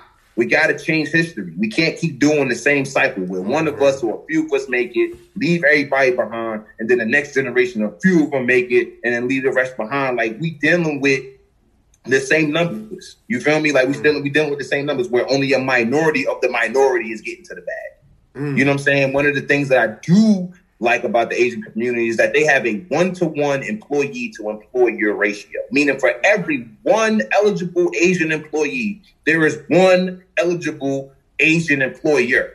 They never really have to go outside of their communities unless it's a certain, industry, where, it's like medicine or something like that, where it's universal or whatever. But they don't have to go outside of their community to get gainfully employed. That's what we need. Mm-hmm. You know what I'm saying? That's the stuff that I'm talking about. So we can't get rich and leave the hood alone, at least. You know what I'm saying? You can leave it physically if you want, but go back and buy some property. Right. You know what I'm saying? Go back and teach people how to do what you did. You feel me? Like, you owe it to them to make sure, because when one of us is doing good and all of us is doing good, we don't have to worry about recessions. There's certain communities, like, everybody talks about like investments that are recession-proof. There are communities that are recession-proof, no matter what, because everything is dealt with cooperative economics or group economics. They don't trip. You see what I'm saying? When rates fall, all they do is just lower their prices, and everybody acts accordingly, and nobody has to suffer for it.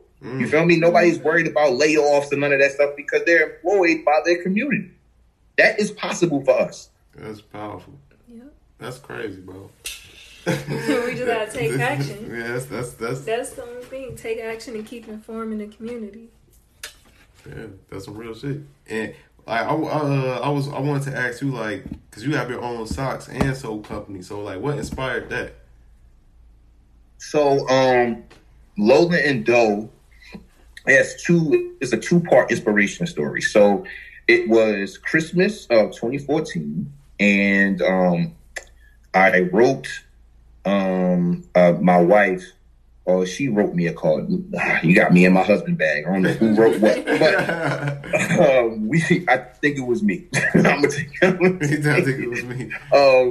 I wrote Lola and Doe for life on some old hood shit. You know what I'm saying? Block letters in the car, and you know what I'm saying? It was like Merry Christmas and all of that.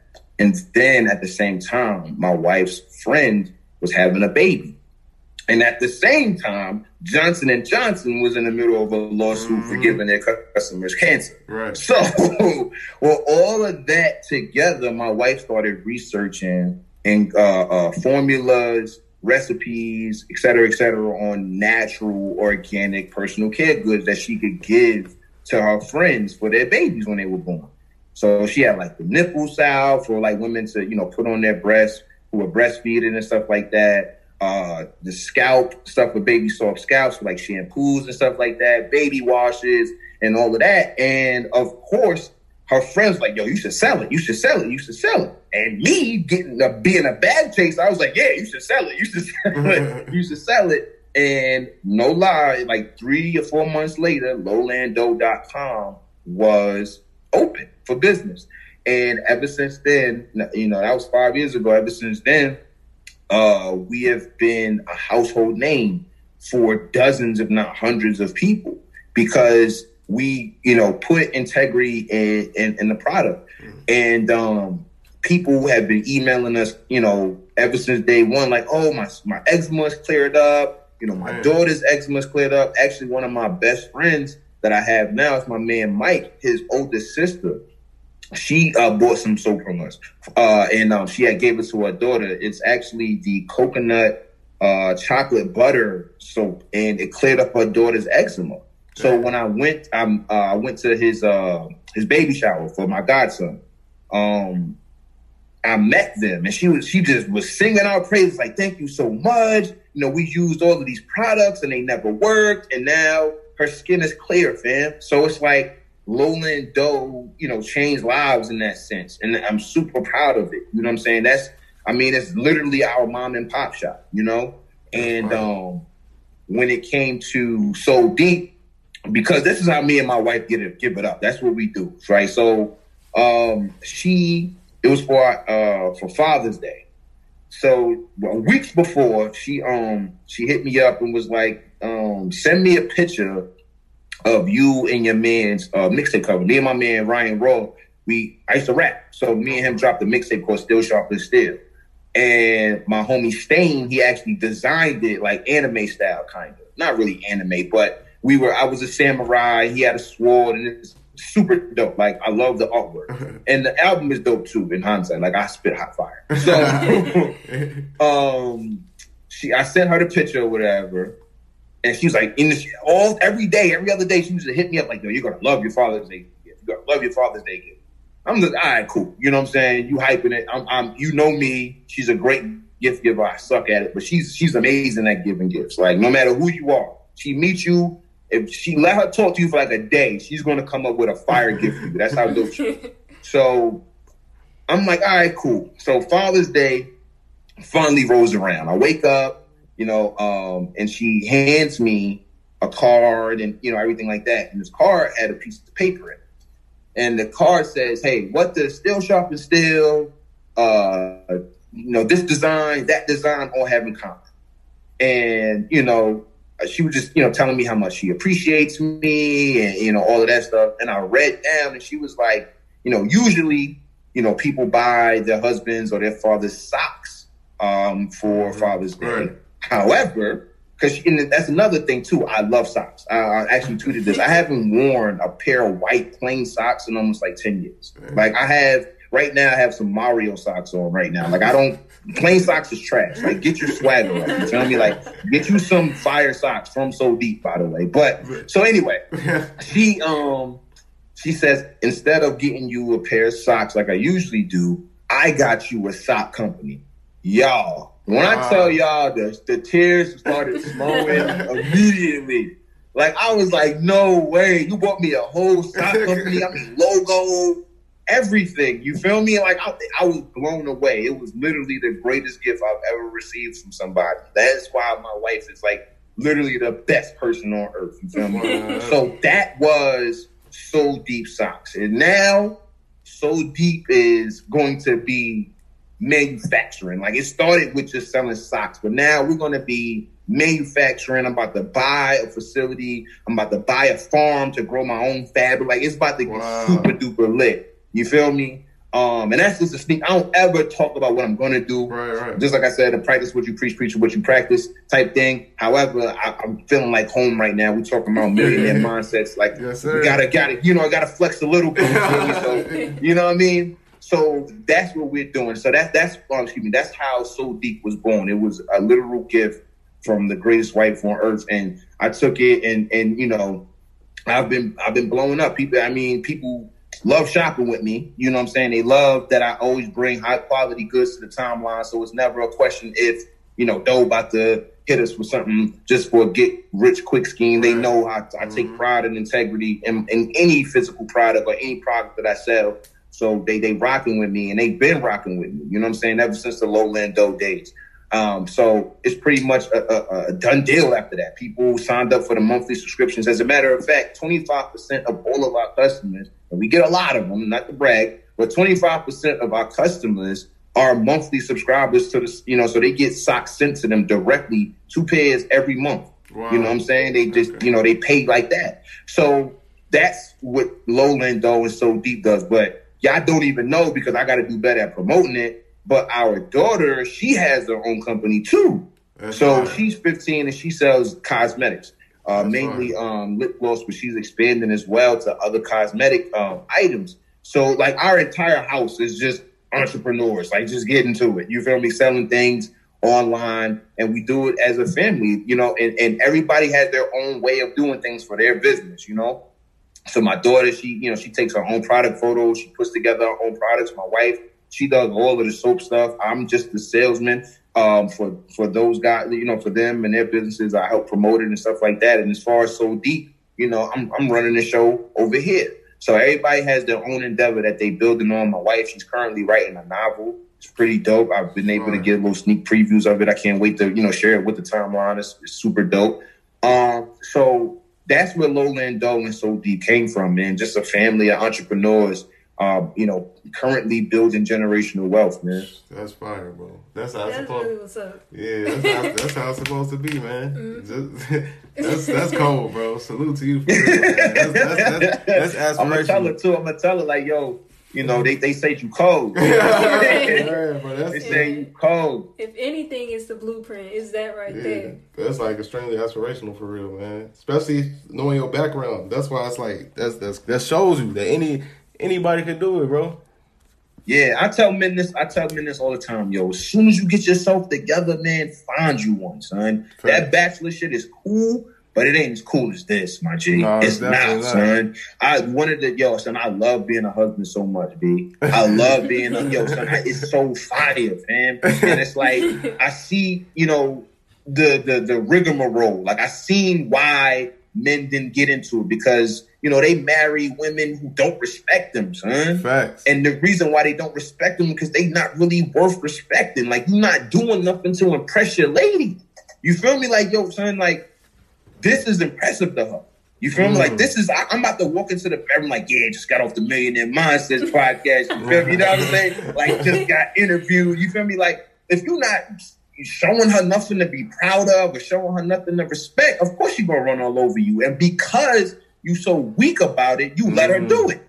And that goes back to the whole doing things unchecked and stuff like that. Like, I've seen so many dudes who women know are soft, get them into fights at the club, like, or get them into fights at the spot. And it's like, you would think she was doing it to line him up. Like, yo, like, he can't scrap. But you just can't stop running off at the mouth. Right. Talking about, oh, my man this and my man that. Like, she trying to thrust you into masculine roles. And you over there like, nah, fam, it's all good. You know what I'm saying? It's like, that's the messed up dichotomy that we seeing in relationships. But man, once you get yourself together, get your body right, get your mind right, get your pockets right, and you first of all, you're not even going to entertain chicks that's undesirable. You only going to be shooting for, the top of the heap, high quality, high value women. You're not going to want nobody that don't match you in your success. So you ain't even got to worry about that.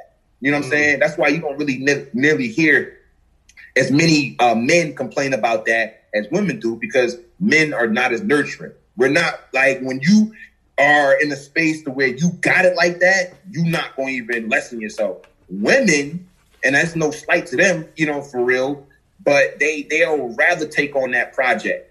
They'll rather take on that, okay, he got certain things here, he's missing this and all of that, as opposed to a man he has like these set foundational standards that he won't cross or won't let up on because he knows how hard he's worked to get to that point. You know what I'm saying? So with that, he's able to acquire higher value women per capita as opposed to women who are a lot more loving, understanding, and nurturing in that sense, to where they're not going to just throw the baby out with the bathwater just because he may be low on some cheese, he may be a little bit not physically fit, or he may not be the most educated. You feel me? Right. So with that, and I implore women to, up their standards too and keep them there, because like I said, the higher the standards, the better it is for the men too.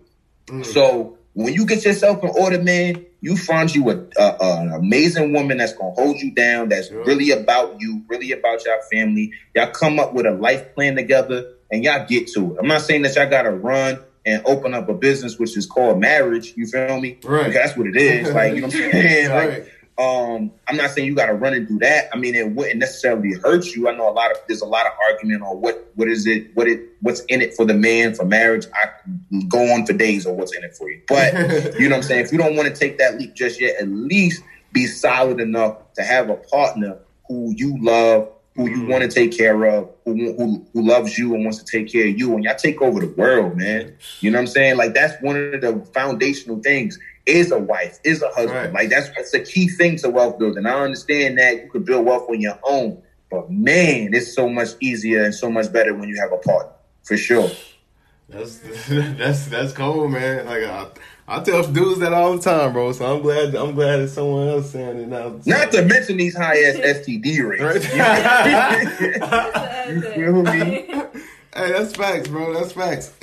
But before we wrap up, I got one last question. And this kind of random and off topic, but I've been had this in my notes forever, and I'm like, I just can't get off before I ask this, because this is super interesting to me. And you talked about this on Twitter. You were saying how you visited a town in Virginia, and I might be paraphrasing. I had it. I don't even know. I had it in my phone. I don't even know what I did with it. You were saying how you visited a town in Virginia, and it was like like a low income white area, and you were saying how like during your conversations with them, they all had in their mind that like it was like, I think you said it was like black people. I forgot what you were saying. Do you remember? You know what I'm talking about? Yeah, man. Yeah. So I'll give you a little backstory or background on what that is. So for the past like 2-3 years, I've been going door to door in these rural areas in America, mainly in Pennsylvania, Maryland, Jersey, and that's pretty much it. So pretty much that area. So these are the middle Americans, or the Americans that everybody calls racist, Trump supporters, or whatever, and all of that. And what I noticed was that they're pretty much two sides of the same coin. Economically, these groups are being treated the same as poor black people.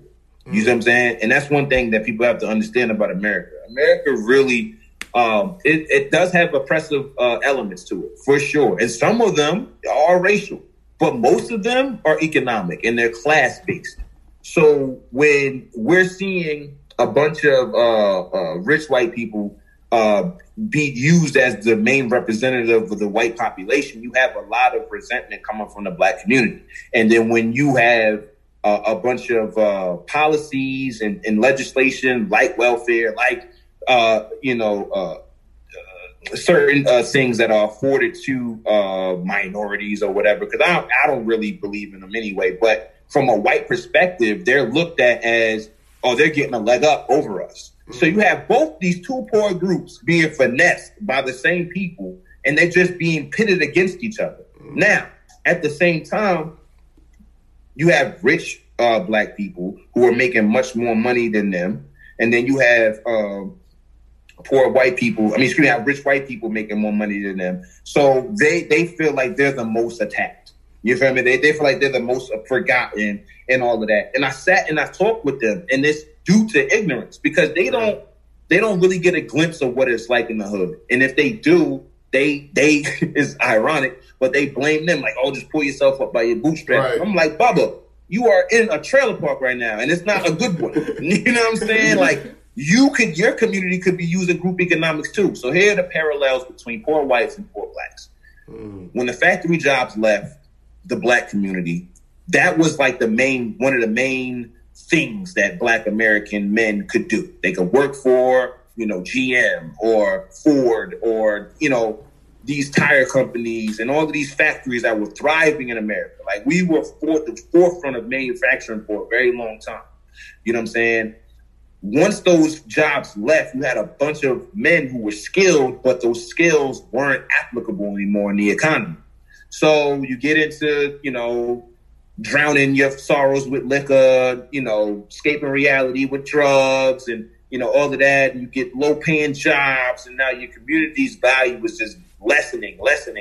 Now, this is, I like to keep it on track, but, Malcolm X did tell the black man back then, like, yo, you have no moral right to be blaming the white man if you're not opening up your own factories. You can't blame the white man for not hiring you when he said back then it was 20 billion. Now it's purported to be 1.2 trillion. You feel me? So he said even back then, the black man spends $20 billion a year. He has no moral obligation or no moral right to blame the white man for not employing him when he could be employing himself. So you fast forward that, to whatever era, when they started outsourcing a lot of these factory jobs to China and stuff like that. So you got a high level of black unemployment in the community. Where black unemployment comes a whole bunch of things. You feel me? You got people divesting in the public school system, and you have a lack of education now. You have people divesting in the real estate. So you have lack of shelter, a lack of housing. You have people just divesting all over because there are no people to work.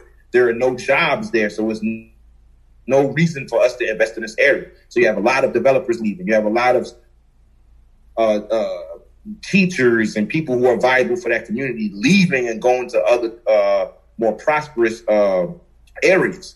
Same thing happened in the poor white areas where the coal mines and a lot of the factories was going on in rural America. Once those jobs happened, a bunch of men were out of work. They went to the bottle. They went to the drugs. And it's the same thing. Low schools, low education, low jobs. Like, all of that stuff was happening. And I tell people like this, instead of, you know, in the hood, they smoke bud or smoke crack or whatever, the run for their sorrows. In the trailer parks, it's meth. You know what I'm saying? It's heroin and stuff like that. Instead of buying, you know, in the hood, it's Chevys, Cadillacs, Benzes, in the trailer park is monster trucks, big 4-wheelers and things of that nature. Instead of Red Bull and Henny in the hood, they drinking Monster and Jack. You know what I'm saying? Like, it's the same things economically. Now, culturally, there's going to be different things, but economically, America is very, very money driven, very, very money based. If you don't have money, you get treated a certain way. So your community is divested, just like the black people. All the while, the elite, the politicians and all the people that are finessing your community, telling you, hey, I'm Barack Obama and I'm speaking for you. Hey, I'm Donald Trump and I'm speaking for you. Y'all all being finessed by the same system. And the way you keep the finesse up is you hating that other community. Now, this does not mean that I'm calling for a kumbaya moment. I don't think it'll ever happen. I don't think it's ever happened inside the race. The last time that I've heard of black unity, and I'm talking about like from an entire, nation to nation to nation world peace type thing, it was thousands of years ago, like in the ancient Egyptian times and things of that nature. We have always been a combative, group of people. Not to say that, we've always destroyed ourselves, but we were never on this like huge one accord across the board. There's always been some type of tension, dissension. There's always been different cultures. There's always been different opinions. There's always been that. So I don't want people to think that I'm asking for everybody to join hands and, change the world, even though that could, it's good. It's not a bad thing. However, I'm just saying that instead of you focusing on the fact that, white people this and white people that, it's not as black and white as you would like it to be. Because when you go to these poor white neighborhoods, you'll see a lot more things that you have in common than you don't. You see what I'm saying? So it's an economic thing. It's, as far as like, they talk about white privilege. This is another thing that happens when it comes to, white privilege. You'll see, some instance of a white woman or a white boy getting off or getting special treatment from another white person. And I'm just like, that's not something that they should be shamed for. It's something that we should be adopting. And it's not just white privilege. You feel me? Like, other communities do this too. And this goes back to the way you look at the world, the way you frame things. I don't call anybody a supremacist. I don't call anybody supreme over me ever. Nobody's supreme over me. You call white people colonizers as a pejorative when in the 1800s we already, spoke on the fact that we were establishing towns in America. What do you think that is? That's colonizing. You create a colony, for Black Americans. So it's like we attribute these things to white people, even though they're fundamental and foundational to create a viable nation. To create a strong nation, you have to colonize. You see what I'm saying? You have to be able to build infrastructure for your own community. So it's not black and white. It's really not. It's green, if anything. If any color it is, it's green.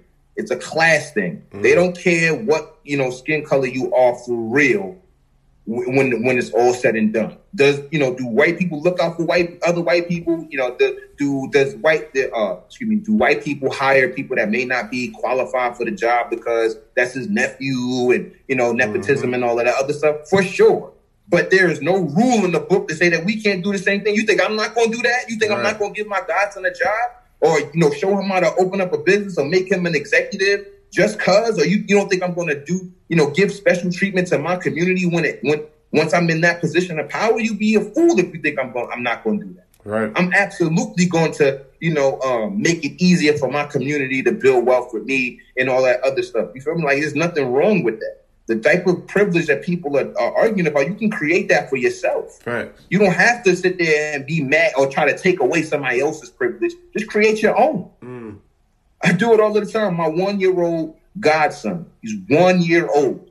This boy has a custodial account that already has hundreds of dollars in it. And I've only been doing it in like $50 increments because I've been, working on other things. However, by the end of next year, it'll be $2,000 a month going to his custodial account, meaning by the time that he's 21 years old, he'll have like about $1.3 million to his name because his godfather put the cheese to the side.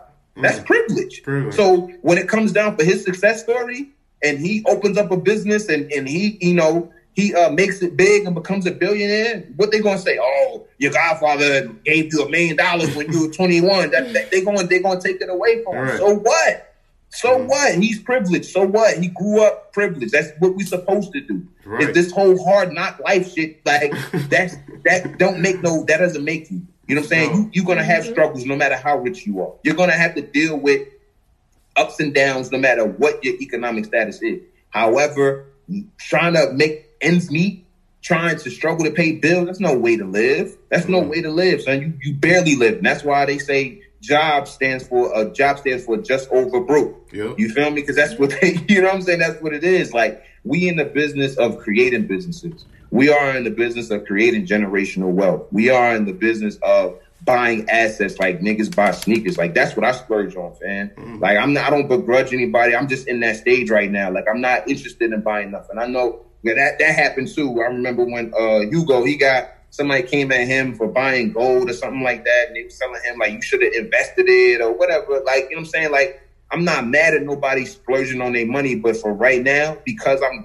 was coming from being extra broke and all of that other stuff at 26, and I'm only 29 now, I go super hard with my asset accumulation. That's my main endeavor, because when it's time for me to, do my Miami trips, when it's time for me to, go hard and like get to go buy the Protect and all that other stuff, I'm gonna be able to do it comfortably.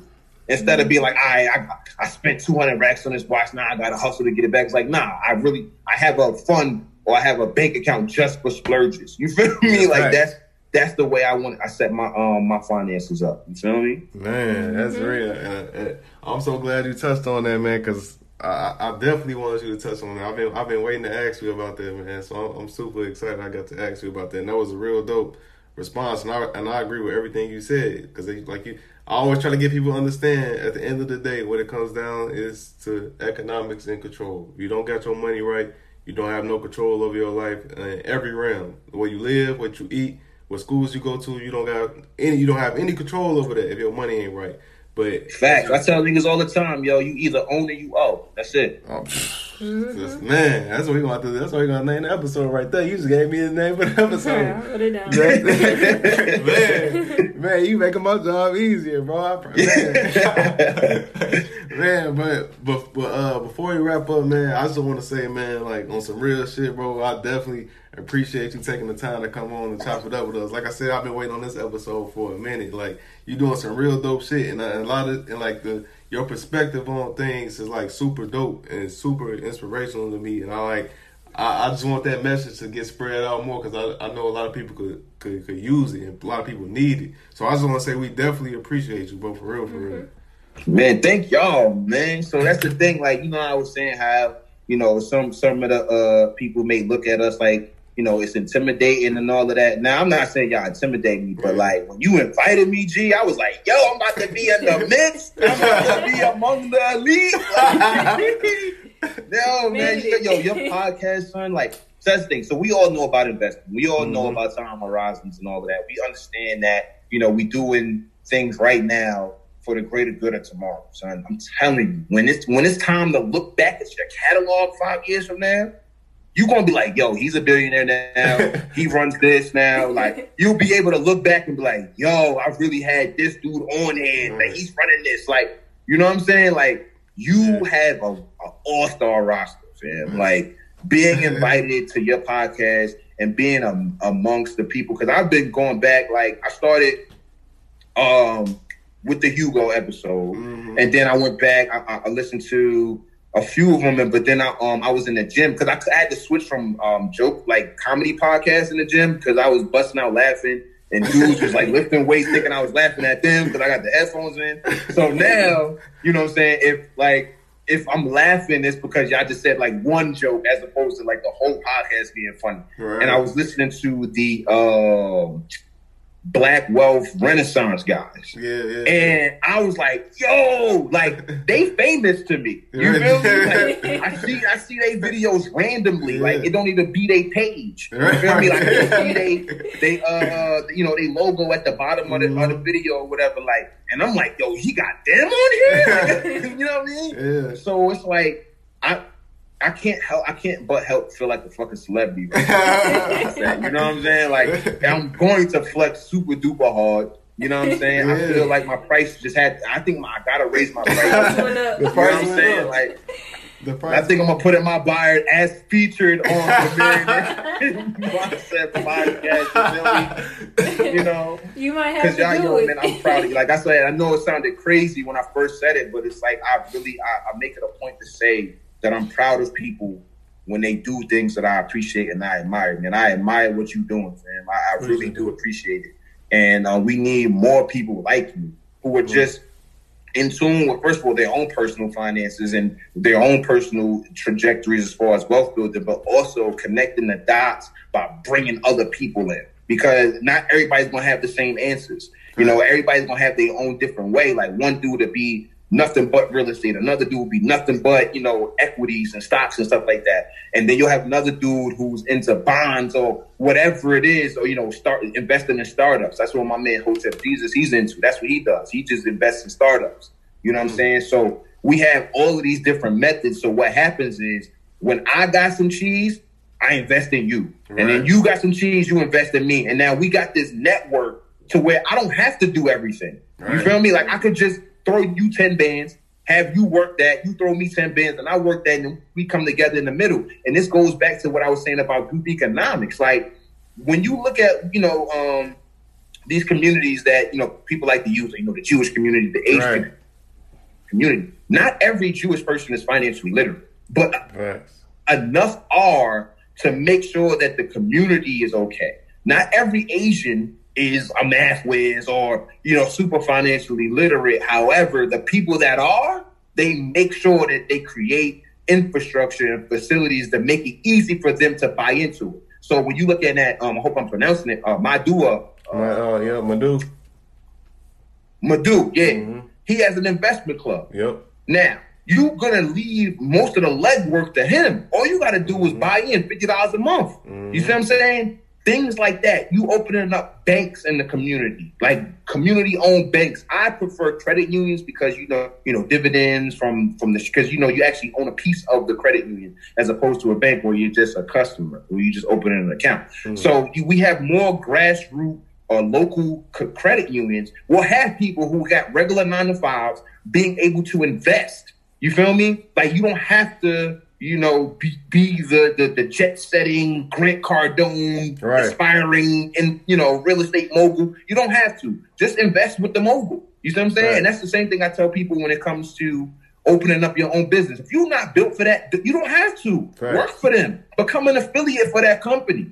Like, it makes no sense that your homie got things for sale online and they got an affiliate program and you're not making free money. That's free money. Mm. All you got to do is drop your link every day and be like, yo, check out these socks or check out these soaps or whatever. Once they make a sale, you get a commission on that sale and you get to keep it. And you ain't have to put no money up front. You are literally helping run a business and you ain't have to put no money up. And you're getting cheese back. Mm. I paid my affiliates, my highest affiliate, I paid them $500 for the month. I can, I'm helping my community or whatever, but they helping me grow my business because the 500 is only 10% of what I make. Mm. You see what I'm saying? And I have no problem sharing that because Walmart is not giving you 10% of anything. You know what I'm saying? You doing them 8 hours, 10 hour, 12 hour shifts as a cashier, you ringing up all of those items, millions of dollars of items. You're not getting 10% of that. You see what I'm saying? But you make me $100,000 and I give you 10?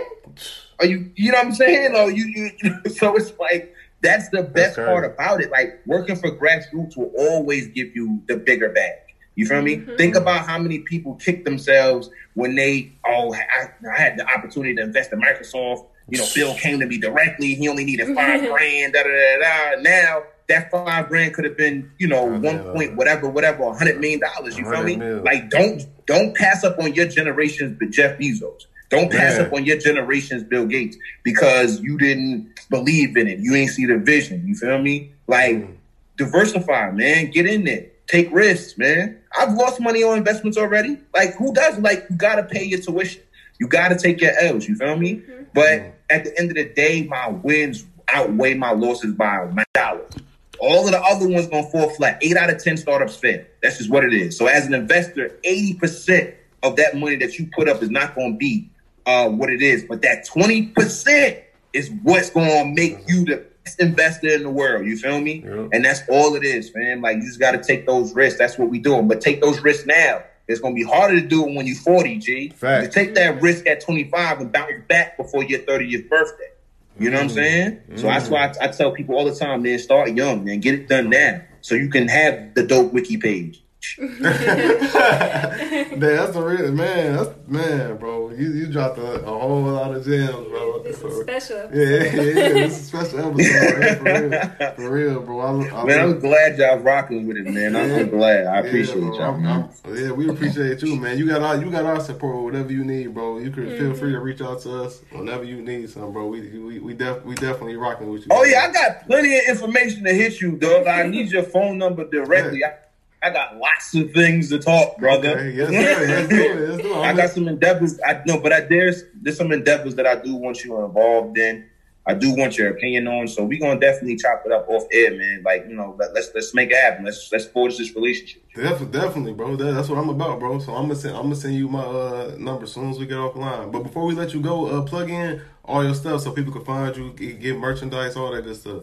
All right, let me pull out my big scroll real quick. All right, first and foremost, gumroad.com/dodudes. That's where you get access to Stop Being Poor, first and second edition. Those are the easy guides to money management and wealth building.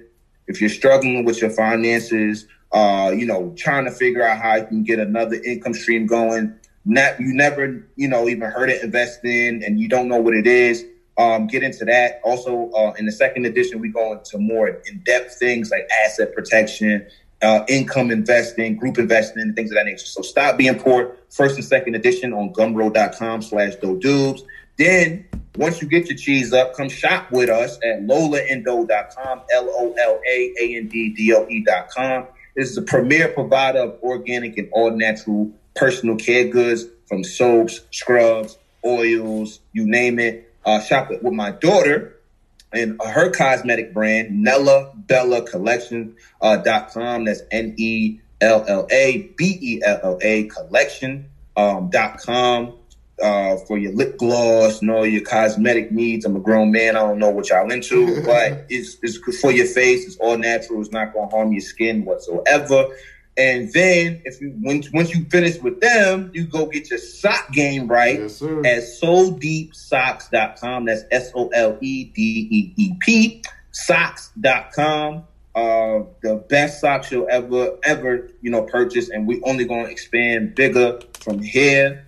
I'm the president of Hotep Nation, so please subscribe to HotepNation.com. A lot of people have questions about it. We have an FAQ page where we answer all of your frequently asked questions about what is Hotep, do y'all hate black women, all of that stuff. Like, we get into, we handle all of that.